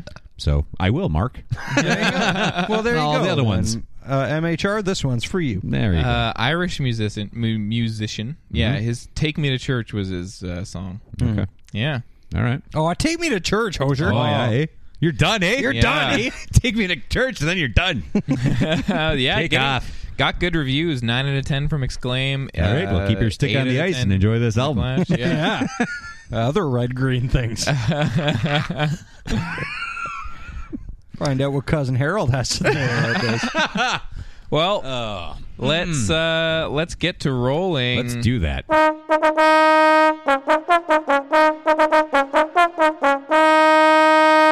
Okay, so since this since this episode is going to be our last one before our Christmas special drops over the break, we're going to have basically 2 weeks of stuff on the episode after that to catch up on. So we're going to pick 2 winners, right? 2 movies to see as winners. Yeah. And then the loser has to see 2 losers. Yeah. So it's a big Christmas roll. So this is a big Christmas big spectacular. gift or big lump of coal. Yeah. The 2 winners are Big Eyes because Tim Burton is back and it doesn't look terrible. Yeah. Yeah. And then also everyone's talking about it because it caused the Sony leaks, so we probably should have an opinion on the interview. That's right. Yeah, which also opens on Christmas Day. That's right. And hopefully we don't get bombed in the movie theater. Yeah. I saw a trailer for it. I imagine you guys saw a trailer for the interview? Yeah. I think it doesn't look that great. Yeah, I know. I think it looks all right. I think it looks all right. I had a long discussion with my brother today about whether or not it's offensive to make that movie right now or not. And it was offensive how? Just because it's like it's happening right now and he's like around to see that they're making a movie where he like ostensibly from the Sony leak gets like blown up and killed at the end of it. Right. And like whether or not that's a good idea. Like why not just do a fictional like thing standing in for it? Like just basically say it's not them. For sure. You know what I mean? And then save all this like I think trouble. I think that sort of undercuts the point of the movie. Yeah, my point was like I don't think it's inherently offensive, but it's going to come down to how they handle it. Like obviously I think the joke of the movie is going to be about Americans and Americanism and how For like sure. yeah, so I don't think it's going to be about like how like we're killing politics you. towards North Korea. Yeah. No. I think it's just they've used North Korea because North Korea is kind of a joke on the political stage. Yeah. So I think it'll if nothing will make for interesting conversation. Yeah. And I'm up for it because I really liked This Is the End. Absolutely. You know, and I think Seth dig Rogen what they're doing has right now. so much more funny in him. Yeah. And this is edgy. Like I just from the trailer I saw, I was like, oh, I thought it'd be a little bit more fun than what I'm watching here. But maybe we'll that's see. just a trailer. Yeah, we'll see. Yeah, and then I then- didn't think This Is the End looked great. Yeah. The trailers were not good for that. Right. I still need to watch show it. what mostly happens in that movie. Yeah. And then the loser is going to watch a Christmas-themed movie and a loser-themed movie. The Christmas-themed movie, of course, is Kirk Cameron's Saving Christmas. Yeah. And the other movie was The Hobbit, right? Yeah. Is that what we're saying? We're sorry, everyone. I know people like these movies, but we don't like them. Yeah. So And if- sitting through them has yeah. sucked. Totally. Yeah. Although Casey saw the first one. Then I saw the second one. It's not looking good for me.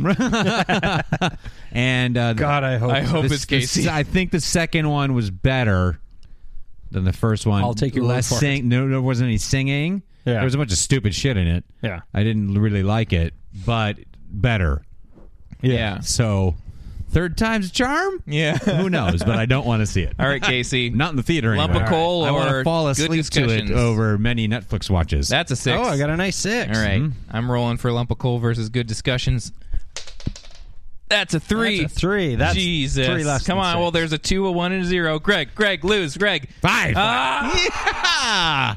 You're going to Middle Earth, Dan Gorman. Let me sing you the song of Little Earth. There once was a man named Dan Gorman. I'm sorry for He sat through a very long movie. I'm sorry for the people at home that just popped their ears because I slammed the microphone against my forehead. I was so like, just let me get out of this without having to watch a Hobbit movie. I don't want to go to the theater and possibly vomit you aren't from the gonna know what's going HDR on thing. either. You haven't seen either No. of them. No. That's wonderful. Oh, let me bring you up to speed. A bunch of fucking dwarfs and shit walk for a while. And then I bet there's a dragon. Yeah, there is. Hey, you know what? The dragon looks cool. Is he gonna be in this one? Yep. Man, I don't want to watch this you garbage. probably. It seems like it'll be the best one, where just like stuff is finally happening. Because again, they're taking not a very long book and turned it into a 9-hour movie. Yeah. To be fair, though, let me kick you in the nuts 3 times and you can tell me which one was the best one. Thanks. Great. Usually the last, because at Yeah. least it's over. Yeah, that's true.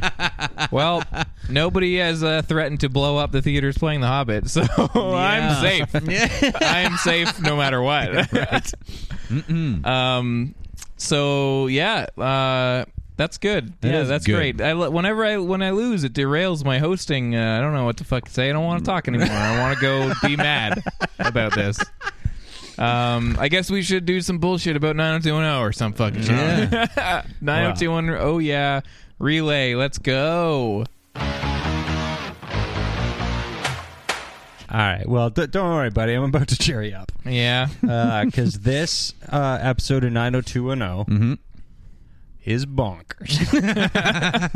And fucking life-changing. Yeah. All right. It's called The Next 50 Years. Oh.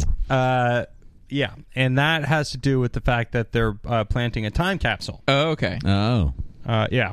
And that has very little to do with the episode? What the fuck happens in this fucking episode? Do either of you know what happens in this episode?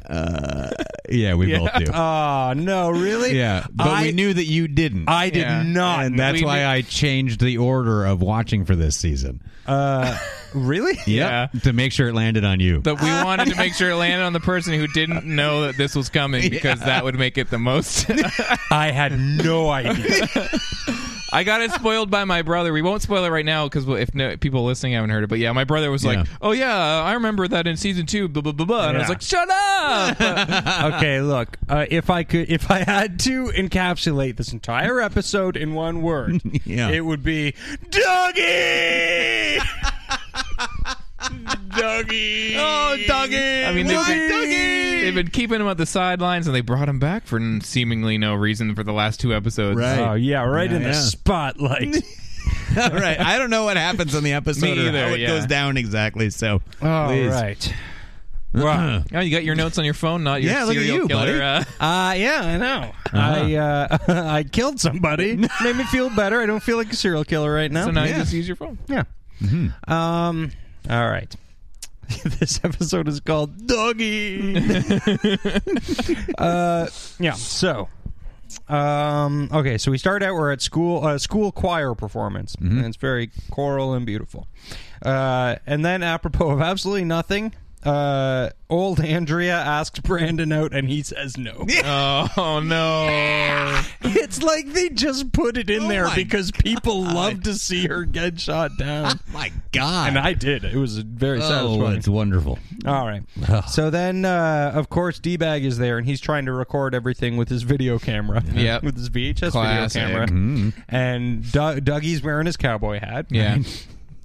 And he's like, "Hey, D-Bag, wasn't it fun when we did that man on the street interview with your camcorder?" And D-Bag's like, "What? Whatever. I don't even like you anymore. You suck." And Doug's like, "Oh, I'm lonely and I have a cowboy hat on." And then fucking Doug's mom comes out of nowhere and finds D-Bag, and she's like, "Hey, D-Bag, will you help me throw a birthday party for Doug, because it's Doug's." I know his name is Scott. It's Doug. Yeah. Because it's Doug's birthday is coming up, and he's like, "Oh, I don't really want to do that because I don't like your son." But she like totally guilts it. She's a bitch, and she totally guilts him into it. And he's like, "Fine, I'll throw a party for Doug." And then Doug comes and tries to hang out with D-Bag again. And D-Bag's like, "No, I'm going to be busy. I don't want to hang out with you or whatever. But it's your birthday, so here, you can play whatever you want on my radio station." And so... more Weird Country? Well, Garth Brooks. Oh, okay. So take that as you will. Sure. So then D-Bag goes around, because he's been guilted into trying to help to help with the party. So he's going around to all the cool kids, you know, Brandon and Brenda and all that, and saying, you know, the only kids in the school, right? And saying like, "Hey, will you guys come to Doug's party?" And they're like, "No, who's Doug?" Oh man! And they're all like, "No, we don't want to go." But then he appeals to Kelly, he's like, "Come on, please bring the in," and she's like, "Oh, I guess so." So then all the cool kids show up to the party, so it's going to be good. But it's a surprise party, so don't tell Doug, you guys. Well, if I knew who he was, I I know. I might tell him. I forgot you were cool. But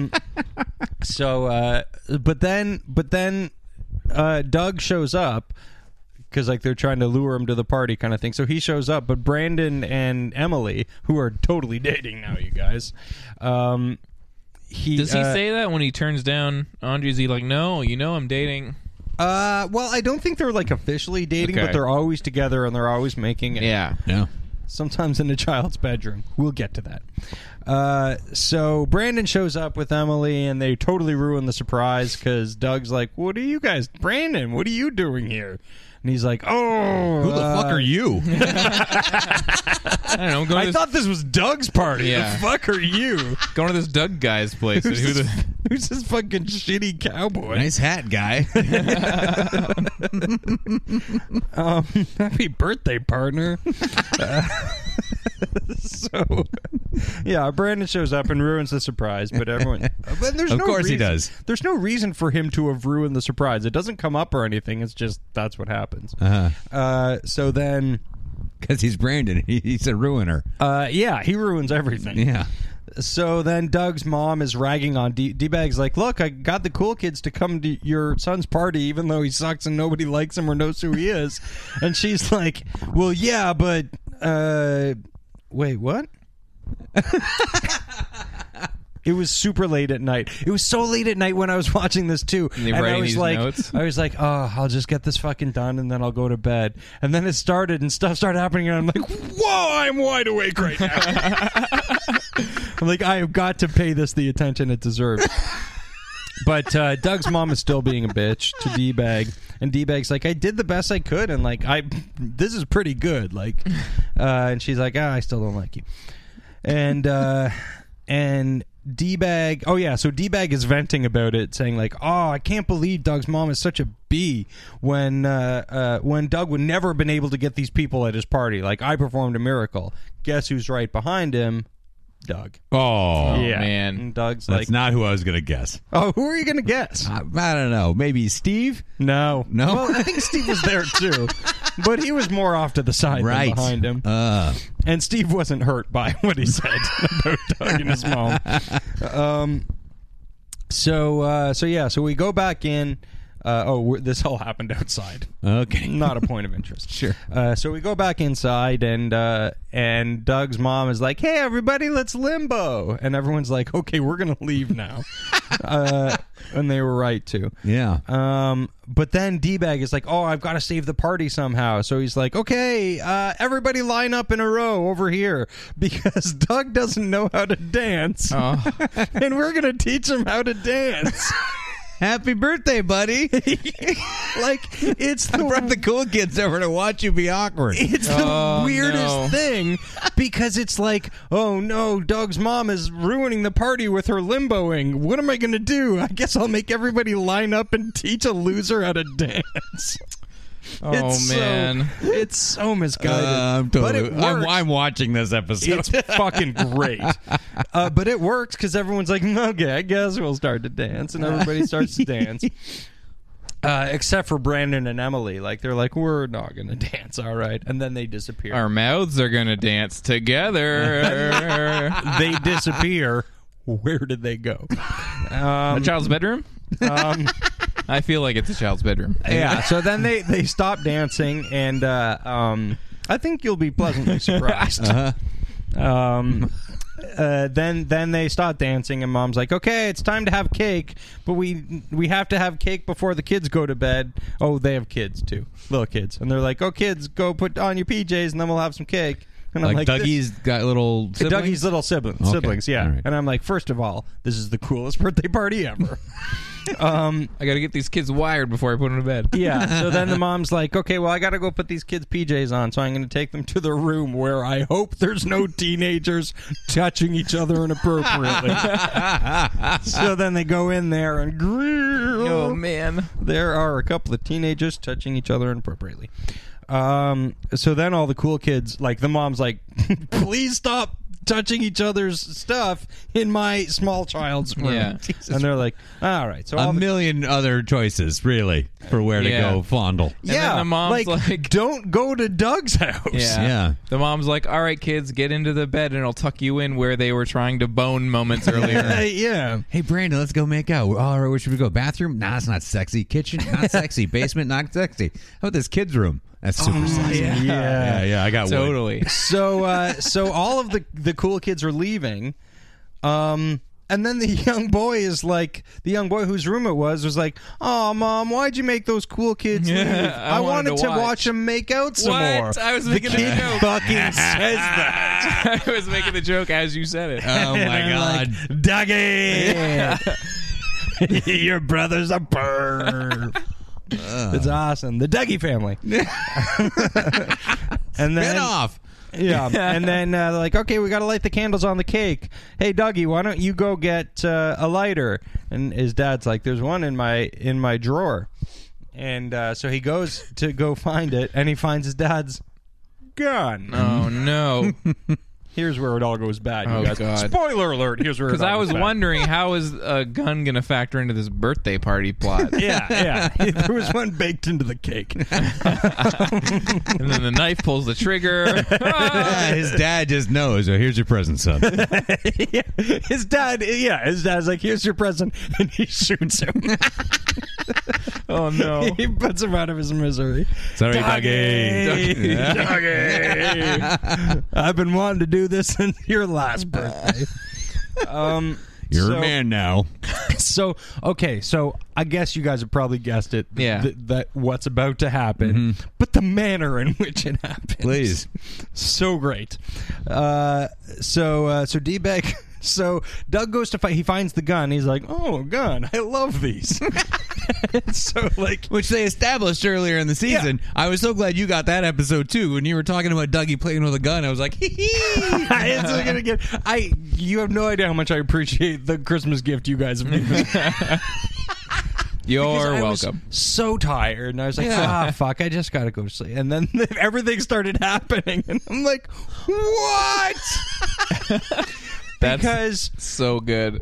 It's not like it's like a cool death or anything, because this kid is such a wang. Like in every scene he has, he's such a wang, and everybody's just totally mistreating him, and he's just like, okay, I guess I'm done.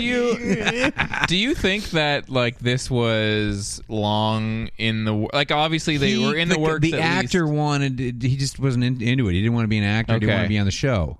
Because I was going to say, mission accomplished, because at no point has he been an actor on this show. Because, even from early on, it's just we're going to have this character. He's so lame, to the point of, I feel bad for, the kid's character. They really, of all the people, they punish him the most as a character. Yeah. Because, obviously there's some other stuff with people being punished, but it's just him. It's just because he's going to be lame. They're going to make fun of him. He's never going to be involved. The whole series. Yep. And then you go, now he wears a cowboy hat. In 1990, and listens to Garth Brooks.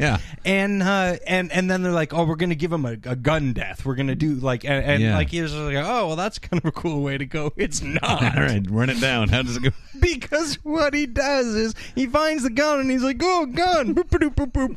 And then D-Bag comes to try to find him. And he turns around and he's like, oh, hey, D-Bag, look what I can do with this gun. And he starts doing the spinny thing on his finger. Oh, no. But he doesn't do it well, and the gun drops and shoots him in the stomach, and he's fucking dead. Wow. It is the least cool thing you can do with a gun. He's like, look at my spinny cowboy moves. He's spinning it, and the gun falls, and he's fucking dead. Yeah. And I wrote, and he's fucking dead. Yeah. And you just hear the body drop to the floor like a sack of unpopular shit. Oh my god. It's the fucking best. That's so bad. And I wrote here as a note, the first time they tackle gun violence on this show, and it's a fucking teenage cowboy. You guys really have your finger on the fucking pulse of what's going on in the LA 90s. in the 90s. In LA in the fucking 90s. Definitely. That's amazing. So, yeah. And I'm like, and at this point, I'm like, they're going to talk about gun safety. He must have shot himself in the leg or. Yeah. But no, the next scene, it's in the next scene, everybody's talking about it oh, well, did you hear about what happened? Oh, yeah, I've been saying this about gun safety for years and blah, blah, blah. Maybe he just grazed himself and he was going to be okay. Mm-hmm. And then they're like, so anyway, we're going to the funeral. Yeah. And I'm like, oh, yes, Dougie. Dougie, you did it, pal. So fucking Dougie's dead. Do you think they gave him a weird, almost wacky version of a death just because the character, the actor was like, I want out? Yeah, we're not even gonna insulted. All right, this guy's not into it. He wants out. Let's just we got to find a way to do it. He drops a gun, I guess, instead of actually making it obviously gun safety is a hot topic that needed to be talked about, but they're just doing it in a way as usual as well, no, that's the greatest thing about it is that it's not like they're playing it like that. Like they're kind of playing it so straight. like, this is what happens when kids, find guns, and when there's guns in the house, and when kids play with guns, this is what happens. It's just the way Dougie does it, and it's gonna be hilarious. Do you think the gang would have gone to the funeral if they hadn't been at the birthday party where he died? No way. I think no fucking way. I think if there's no party and he just does that, like at his family's house, I think the gang is like, so where's that guy? What was his name? Anyway. Yeah. He shot himself by accident at his birthday party. Oh, Dougie. Oh, God. I think his name was Scott. It's Doug.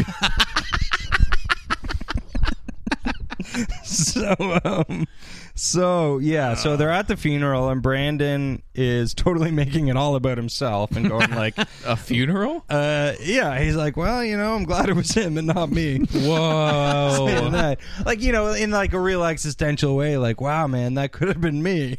I'm like, well, it couldn't have been. It wasn't. There wasn't an attack. You're not the idiot pretending to be a cowboy. You were just trying to bang some girl in his little brother's room. He said it could have been me? Yeah, you could have died from If I was going to find a gun, I'm going to twirl it. I'm going to Boku twirl that gun if I find it. I'm going to twirl it Boku times. Yeah. Around Boku of my fingers. So, what a treat. What a joy. Yeah. So that's happening. Then the next day, everybody's being really nice to D-Bag because he just watched his friend get shot in the stomach. Yeah, how's he taking it? He's like, this sucks and everything, but he seems to be all right. Mm-hmm. Oh. And fucking, and everybody's like coming up to him going like, hey, I'm really sorry, or like, it's really sad what happened. I hope you're okay. And then Steve comes up, and Steve's like, did you actually watch him get shot? Was there like a lot of blood and everything? Yes. Anyway, take it easy, buddy. I guess you're the new Doug. Steve's like, were you filming while you did it? Like, yeah, can I have the tape? I'm the biggest slime ball in the world. This is the first cool thing you taped, but he didn't tape it, unfortunately. Idiot. Yeah, totally. So then old Andrea is talking to Brandon, and they disagree about the angle of the cover story, because old Andrea wants it to be about gun safety, and Brandon wants it to be like the life and times of Doug, like a nice retrospective. Yeah. And then she sees him totally making eyes at Emily. Uh-oh. Like, pointedly. Like, Emily's there, and he's talking to Andrea, and then he just looks over, and he's like, I'm gonna fucking fuck Emily for a second. You want to watch? He looks over at her like, is there a kid's room nearby? Old Andrea. This is the closest you're gonna get. Yeah. Now imagine what I want to do to her, but imagine me doing it to you. It's never going to happen. Imagine what you want me to do to you, but like to her on a kid's bed.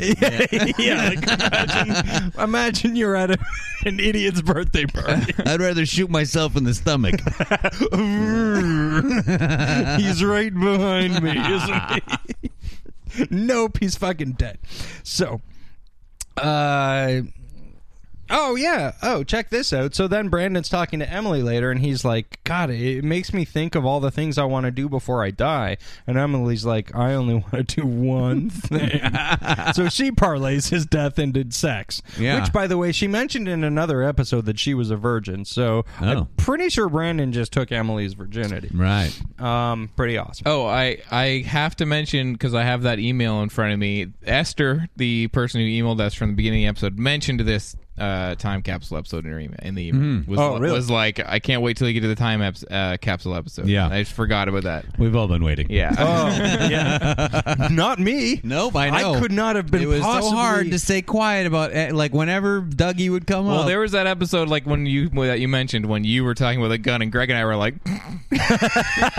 I think if you listen to it, I don't know if it's Greg or me that we kind of like lead you like, he's playing with a gun. Oh, oh my God! I want like in the best of, in this year's best of. That's fucking. There's going to be a comparative essay of the two things. Oh man, what a fucking treat! What a treat. So then, yeah. So old Andrea at this point is basically like, I hate seeing you and Emily together, and he's like, deal it's with like it. He fucking is what he says. like it's like that's part of his boner is just that he'll never fuck old Andrea. Yeah, it's like they're going for a will they, won't they, but they're just landing on like will they, he likes it, that they don't. They're going for a will they, won't they, but they're getting a will she, he won't. Yeah. Kind of a thing Will going she, on. he won't, he's into not. It seems to be a big fucking creep about that. Yeah. It's great. Yeah, so then Doug's mom says to... I wrote Dave bag here. Got Dave. Huh. All right, well, I'm going to kick Dave bag around for a while and see if that sticks. So, yeah, to come and get some of Scott's stuff, and he's like, oh, I don't know if I want to do that. And then she says a very strange line. She goes, oh, there's some stuff of his that I really want you to have. Scott loved to travel. He'd want you to have his Christmas stocking. His travel Christmas stocking. Yeah. His travel Christmas stocking has like a magnet in it so it won't fly around in the car. Like, he's such a pathetic life. He just he used to just sit in the corner with his Christmas stocking telling it all about the places he'd love to travel to. Do we ever get to any point, and if we do, just continue on, like of the mom and David Silver like having a discussion about like, I know you were there, like it's not your you know what I mean? No. Okay. Because I feel like there's something between those characters. I feel like they need to be like, you organized this party. Like I feel somehow she would feel like he's responsible in some way. No, weirdly, like you feel like it's leading up to that, yeah. Or you feel like it's leading up to a thing where like they'll talk she's or trying to replace her son with or something. him. Yeah. Because after he dies, like she keeps coming up to him. She keeps fucking finding him at school and shit, and going, "Hey, you got to come do this thing. Hey, D-Bag, come do this thing." Or leading up to like you were his best friend and we have a discussion about how he always liked you as a, you know what I mean? Mm-hmm. Yeah. Well, they sort of do that. Okay. Yeah, like in this, he's like, we weren't even that good of friends. Like we used to be friends, and now we're not like and as we close anymore. 'cause Yeah, it's we high didn't school. hang out that much towards the end of his unfortunate life. So like fucking lay off me, weird mom. And so then he runs away. And and then Donna sees D-Bag and he snubs her and she yells at him and she's like, "I'm not a doormat." And I'm like, "Yeah, you are." But then Brandon comes to ask how to ask D-Bag how he's doing. D-Bag's on the radio at this point. And Brandon comes in, he's like, "Oh, how you doing?" And David like just kind of goes off about how like fucking and actually 490-210, like the acting wasn't good or anything because it's D-Bag, but yeah. it was a good enough point that Sure. they're making. They're like, he's like, yeah, like fucking everybody keeps asking, like, suddenly I have all these new friends who care about how I fucking feel that, yeah, this fucking guy died and I wasn't that good of friends with him or anything. And I was kind of shitty to him. And yeah, I wish I wasn't shitty to him. It's not about how it is after his death. It's about how you treat the person when they're alive. They do this kind of whole thing. And I'm like, all right, well, it's a fair point. Yeah. And then David goes back, Dave Bag goes back to the mom and says like, "Sorry, I've been shitty to you and everything. I will." Oh, there you go. Yeah, he's like, "I will come and look through your son's stuff, but first I got to go do something." Then we're at the time capsule. Okay, brings it all back. So we're at the time capsule and everybody's putting in their things. Like Brenda puts in, she's like, "I got this thing from the Minnesota Twins." Obviously, yeah, because you're from Minnesota. I get it. And everybody's putting in their stuff, and David comes up and he's like, I have something special I want to put in. And I was like, "Please be the gun, please be the gun." That would be the fucking funniest thing. But cowboy no. hat? Cowboy hat. Oh, I was He thinking pulls like the- as a goof, but he pulls the cowboy. I know, because it is pretty funny. I still keep that making it's the hat. goof, yeah. And I'm like, I would have thought it would have been like a picture of him or something. Like, yeah, you'll always exactly, remember. or like the bullet or something. But yeah, so they put the cowboy hat in there, and I'm like, I guess when they dig this up in the future, they're gonna be like, oh, they had cowboys back then. The last cowboy. Yeah, he was the last cowboy. He could teach you a thing or two about guns. Wonderful. So they buried the boy and the hat. They buried the who cares about the boy? The hat is fucking gone. Anyway, so is that the end of it? And then that's the end of the episode. Fade out. It's done. Yeah. I feel like we need to have like a running tally of we need to have a moment of silence for Dougie. Yeah. We should have a running tally where at the end of every 90210 relay we death say count? Like not death count. Ding, death. Like what was the issue this what was the main issue for this episode, and check mark or Xbox on did they tackle it properly. Right. So the main this is gun let's control. Institute this from now on. Yeah, gun control. Is that a check or is that? Oh, that's a big check. It was very funny. No.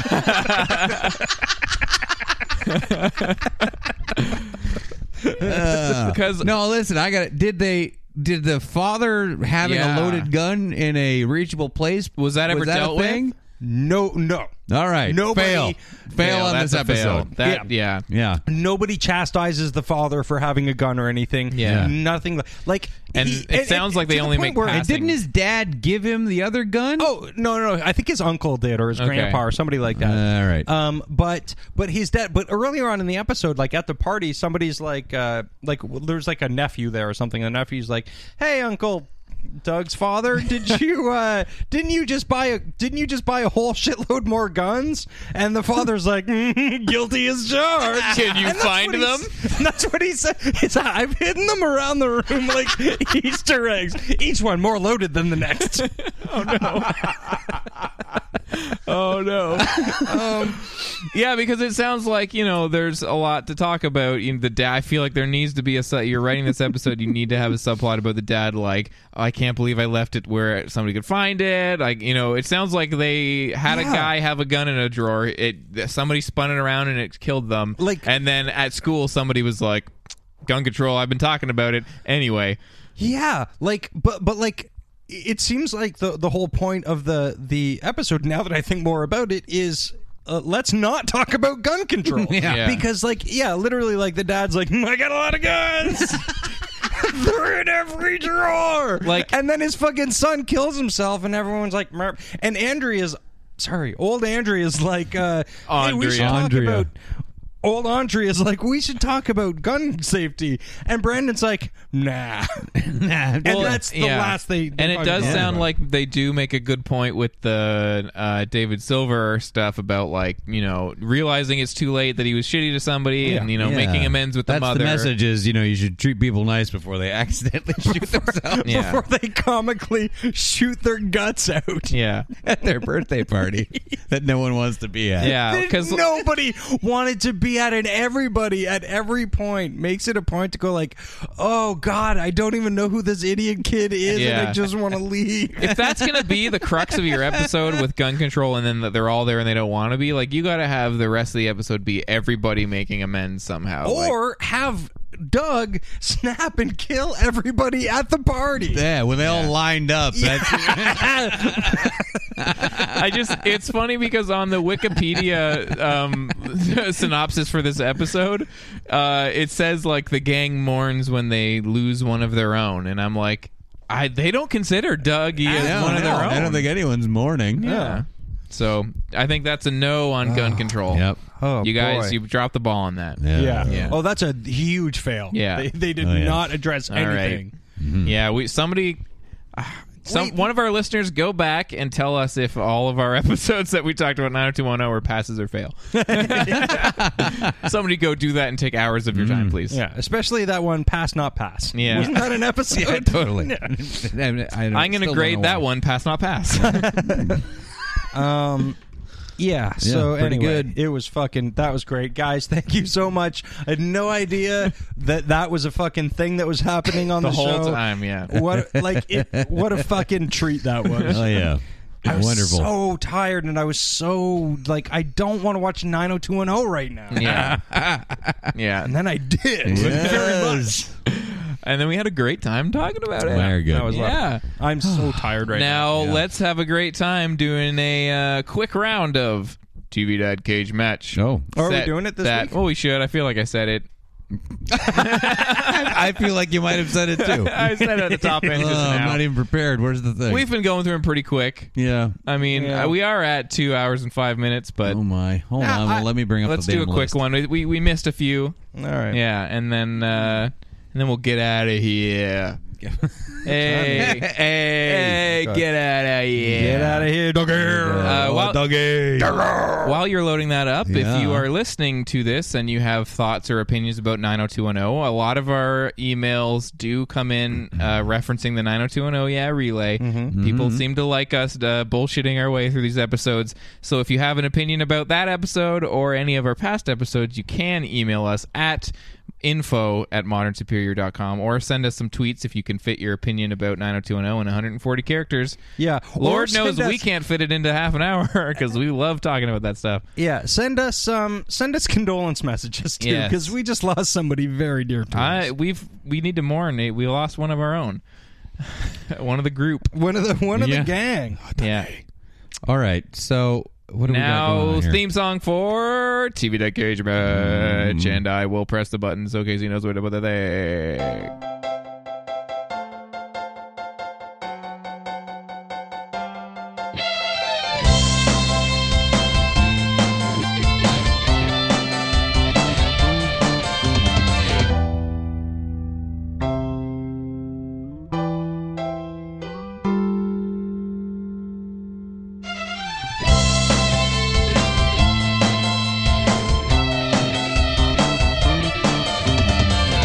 Oh man, good song. Yeah. Good. Very nice. Those markers have been very Oh, helpful. no problem. Yeah. I didn't say thank you. Behind the curtain. I've been pressing M whenever important things happen, guys. Yeah. Okay. It's a From little what bit I of can tell M for here. magic. Okay. Yeah. Yeah, what do you got? It looks like we've got. Dan and I are apparently very bad at vamping. Yeah. Fair enough. Anyway, markers in podcast recording software. Something about the burgers. Okay. We've got Tim Tanner. All right, yeah. Tim Tanner. Who's that? Tim. Home Tanner. Improvement. Oh. Tim Taylor. Taylor. Tim Sorry, thank you. Tan Taylor. Taylor. Tim Taylor. He's Taylor. a, Tim Taylor. He's a Tan Taylor. Hi. Going up against Carl Winslow. Yeah. Reginald Vell Johnson. Yeah. Oh, yeah. Oh, Yeah. I know who Carl Winslow Yeah, is. no worries. Family matters. It does. Okay. Damn. All right. Where's the dice? You I had think I'm it. sitting on it. Keeping it warm. Nope. Lies. No, it's over by where your I phone put was. it down. There it is. Okay. We did the song, right? Yep, yeah. I put up a photo of Tim Taylor with a tool through his ear. He's crazy. All right. So we got a are drill. making TV This guy will do anything for a sitcom laugh. dads For fight Coke. to the death inside Thunderdome Yes. with weapons. I'm going to roll for those weapons now. First, Tim Taylor. What do you got there? It's a 6. That's a 6. Which is this new dice so difficult. Which I got to remember how everything Dice goes. new difficult Yeah. goes. Whistle. Pat. Spirit. Is this is this special purpose? Yeah. It is special boy. purpose. Okay. Who has the special purpose? Tim Taylor has special purpose. Huge bag of Coke. Yeah. Yeah. And who's he? What's the? Oh, Carl Winslow. He's got the whistle. Okay. It's unfortunate. Yeah, Frank's into that dice. Yeah. Okay. So here we are. Yeah. Tim Cocaine Taylor. Yeah. Carl Winslow. Carl Winslow. Yeah, I don't know. What do we got going on here? Carl's a cop. They've both been here Everyone's been before. through this. We're in round 3. Yeah. Yeah. They've all been Carl's- through. There's feel like- blood on their I hands. feel what's like going Tim on. Taylor got aggressive. I Yeah. think he got coked out in his last one. Yeah. Yeah. Something crazy happened with him, and I feel Yeah. like Carl to win I don't think he got as aggressive. He did hasn't had But- the stiffest of competition. Yeah, either. I think it was pretty easy for him. Yeah. And I think just this is going to be an Die Hard so much, interesting. it's hard to kill him. Yeah. Well, Yeah. he's Reginald Vell Johnson. That Yeah. guy's fucking awesome. Fucking A. Now, well, yeah, but he's never gone up against a cokehead with power tools. Right. Yeah. So, I mean, I feel like the special purpose is going to be some power tool action. Yeah. More power. Like the photo I brought up of him putting a drill through his ear. my lips. We should go to Vegas. Tijuana. Okay, so let's say the bell rings. They're in Thunderdome. Does Tim Taylor off the bat have? Is he aggressive off the bat? I think so. I think his special purpose is he has got like some really good blow. Yeah. And he is fucking right up there. He's ready to go. Yeah. And he's got power tools. Okay, so he right off the bat takes like a some sort of one of those little like wrench attachments. Those like that you put on the wrench and then you crank it. Yeah. I think he takes one of those and uses it to snort a couple of rails. Yeah. Oh, perfect. Yeah. And now, which then gives him the power to fully give these tools more power, like he's always wanted. Yeah. That's what the more power was. Right. More coke. Coke fuel. Yeah. Yeah. More coke. All right. Then what? Okay. What kind of power tool are we? I mean, we've got a drill, a power drill in this. I see a drill. A drill's pretty good. Or a handsaw. Yeah, handsaw. Maybe he turns around. He has got this handsaw and he's working on a handsaw. And when he turns back, it's like a gun that shoots handsaws. I love it. Oh, so he when he's coked out, he can actually build something. Yeah. For now, it'll work for now. All right. It's kind of like that Cenobite from Hellraiser 3 that spit CDs, but nothing like that. Right. So he maybe fires off some at Winslow, and Winslow kind of has to dive to the ground and dodge them. Yeah. So for now, he's safe. And then maybe that's when the tool time hilarity starts. Because he's coked out and he didn't do it just right. Right. And maybe it starts, shaking and smoking, and now there's some things flying everywhere. The saws, the and then discs. what? Yeah. And he's like, did I kill him? Did I kill him? And then Al's like, I don't think so, Tim. Audience goes nuts. And then Wilson, Richard Karn is a star. Yeah. And then Wilson's on the side of Thunderdome going like, what's going on over here? So yeah, Carl's got the whistle. Yeah. So he's blowing that whistle. It's not doing much.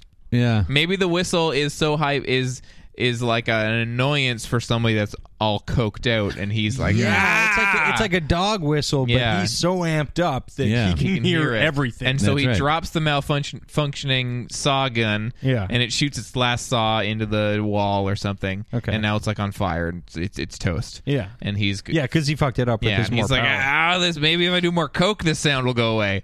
Oh yeah, he definitely does more coke. More at this coke. point. Yeah. He's got to get that. He's got the whistle, and it's like it's getting into the brain. It's like all that cocaine production of the late 80s, early 90s where nothing has any bass. Yeah, right. Everything's shrill. He starts hearing it like it's a Steve Winwood album. Yeah. It's like a late career Squeeze record. Yeah. All right. So the whistle is inciting this cokehead to do more coke. Yeah. Try and drown it out. And So I guess he this is does. how Carl can make his move to get close. Because he's leaned over with that little wrench adapter, and he's switched to a bigger one to get more coke. Uh-huh. Yeah. Now, I don't know much about coke. So, I mean, what does coke... I mean, I know what it does. It makes you hyper alert or whatever. Like, what's Carl Winslow going to do? Carl Winslow kind of has to do something. He's a cop. Yeah, he's a cop, but he's a cop with a whistle. Right. He's a fat man. That's right. Maybe he thinks if he yells freeze and just points his finger at him because he's so coked out. A habitual criminal might be like, oh, shit. Yeah. He's paranoid. He's going to be a little paranoid, a little on edge. Yeah. You So know? he immediately crotches his stash. Yeah. Because maybe... Okay. I felt like some kind of rectal exam was coming. Oh, do you think he puts it up his bum? I think maybe. Oh. Yeah. Gross. Or he puts it in a little balloon and swallows it. Yeah. And then Carl Winslow is going to have to get it out of his butt. Why? Oh! You see Carl Winslow going? Oh in yeah, the butt. I think he's going to be like, "Sir, I think you know what the next step in this procedure is."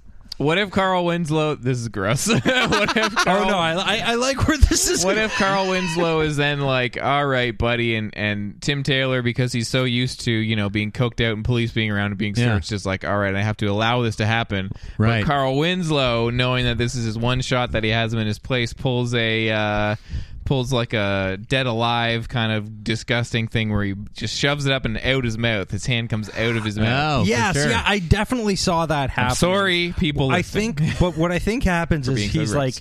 he swallows the Coke in a balloon. I think that's good because it's in his stomach now. Yeah. Right. It's not. He doesn't put it up his butt. He swallows it, but Carl Winslow goes in the butt to get it. But he's like, "Look, I know you got to go searching for this. You're a cop. It's your job and everything. Yeah. But this is going to be really weird and demoralizing for me. Can I do a ton of Coke before you do it?" And he's like, "I'll allow it." Sure. So fucking Tim Taylor blows a fuck ton of rails. So he put half. Let's say he put half of his Coke inside him, and then the rest of it he blows on rails. Yeah. And then instead of what I just said, where he goes in through the butt and out the mouth, let's say then he shoves his hand down his throat, grabs the bag of Coke and pops it. Oh, and now Tim Taylor is like, he doesn't even have to go in the butt at all. Let's take the high road on this. Yeah. Oh, wait, no, I don't know. Because I think then he's like, oh, no, because the drugs are happening. I think then Carl Winslow, like ninja fast hands, I don't know why he has those, but he does, reaches inside, pulls out Tim Taylor's brain and says, "This is your brain." And then all the drugs are inside him. Yeah. This is your brain on drugs. Oh, yeah. And also, this is your brain shoved up your butt. So I think he shows him his brain on drugs, and then shoves his brain up his butt. Yeah, and then all the Coke that's blown up in his stomach goes into the brain, which is somehow still attached to his head, and then his head blows up. Yeah. his head blows up. His head blows up Good from enough. Coke. Yeah, absolutely. This is all above board. Yeah. Yes, that's all what happens. I think that was the actual plot of a PSA in the 90s. I think I saw that one. Yeah, fair enough. All right. Winslow. Okay, Winslow. Yeah. Yes. Okay. Cool. Done. All right. Very good. There will be another TV Dead Cage match in the near future. That's right. That's it, though, for this episode of See You Next Wednesday. Yeah.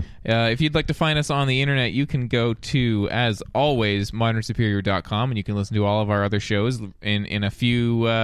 next week, I believe there'll be a rollout of a Holiday Spectacular live episode on multiple feeds. So stay tuned to our feed if you'd like to listen to that, but go subscribe to all of our other shows if you'd like to hear it elsewhere and all the other great shows. But you can also follow us on Twitter at SYNWPC, or you can go to Facebook.com/SYNWPC. Right. And if you do that, like, I don't know if I'm going to say this right, but Sita Rain, who tweeted at us a couple hours ago that she's all caught up on Serial and now to catch up on her favorite, Us. Oh, thank you. Oh, we are at least better than Serial. Yeah. So that's real nice. So great. Favorited and retweeted Totally. that. And one super quick call out. Somebody was tweeting the Modern Superior account that won tickets to go see Whiplash about the fact that a fist fight broke out just before that movie started. During the movie, I think, pretty the crazy. First few minutes, so thanks for filling us in and saying that you loved the movie. Mm-hmm. Yeah, but otherwise, you can find us next Wednesday. You can. Next Wednesday. We will see you next Wednesday. Yes. Goodbye, Internet. Bye, Internet. Fuck Gene and R.I.P. Dougie. Oh, Dougie. Shelby.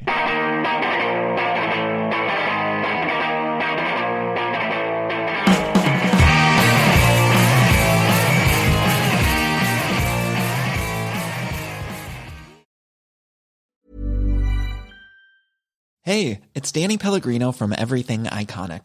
Ready to upgrade your style game without blowing your budget? Check out Quince. They've got all the good stuff, shirts and polos, activewear, and fine leather goods, all at 50 to 80% less than other high-end brands. And the best part? They're all about safe, ethical, and responsible manufacturing. Get that luxury vibe without the luxury price tag. Hit up quince.com/upgrade for free shipping and 365-day returns on your next order. That's quince.com/upgrade. Hey, it's Paige DeSorbo from Giggly Squad. High quality fashion without the price tag. Say hello to Quince. I'm snagging high-end essentials like cozy cashmere sweaters, sleek leather jackets, fine jewelry, and so much more. With Quince being 50 to 80% less than similar brands. And they partner with factories that prioritize safe, ethical, and responsible manufacturing. I love that. Luxury quality within reach. Go to quince.com/style to get free shipping and 365-day returns on your next order. Quince.com/style.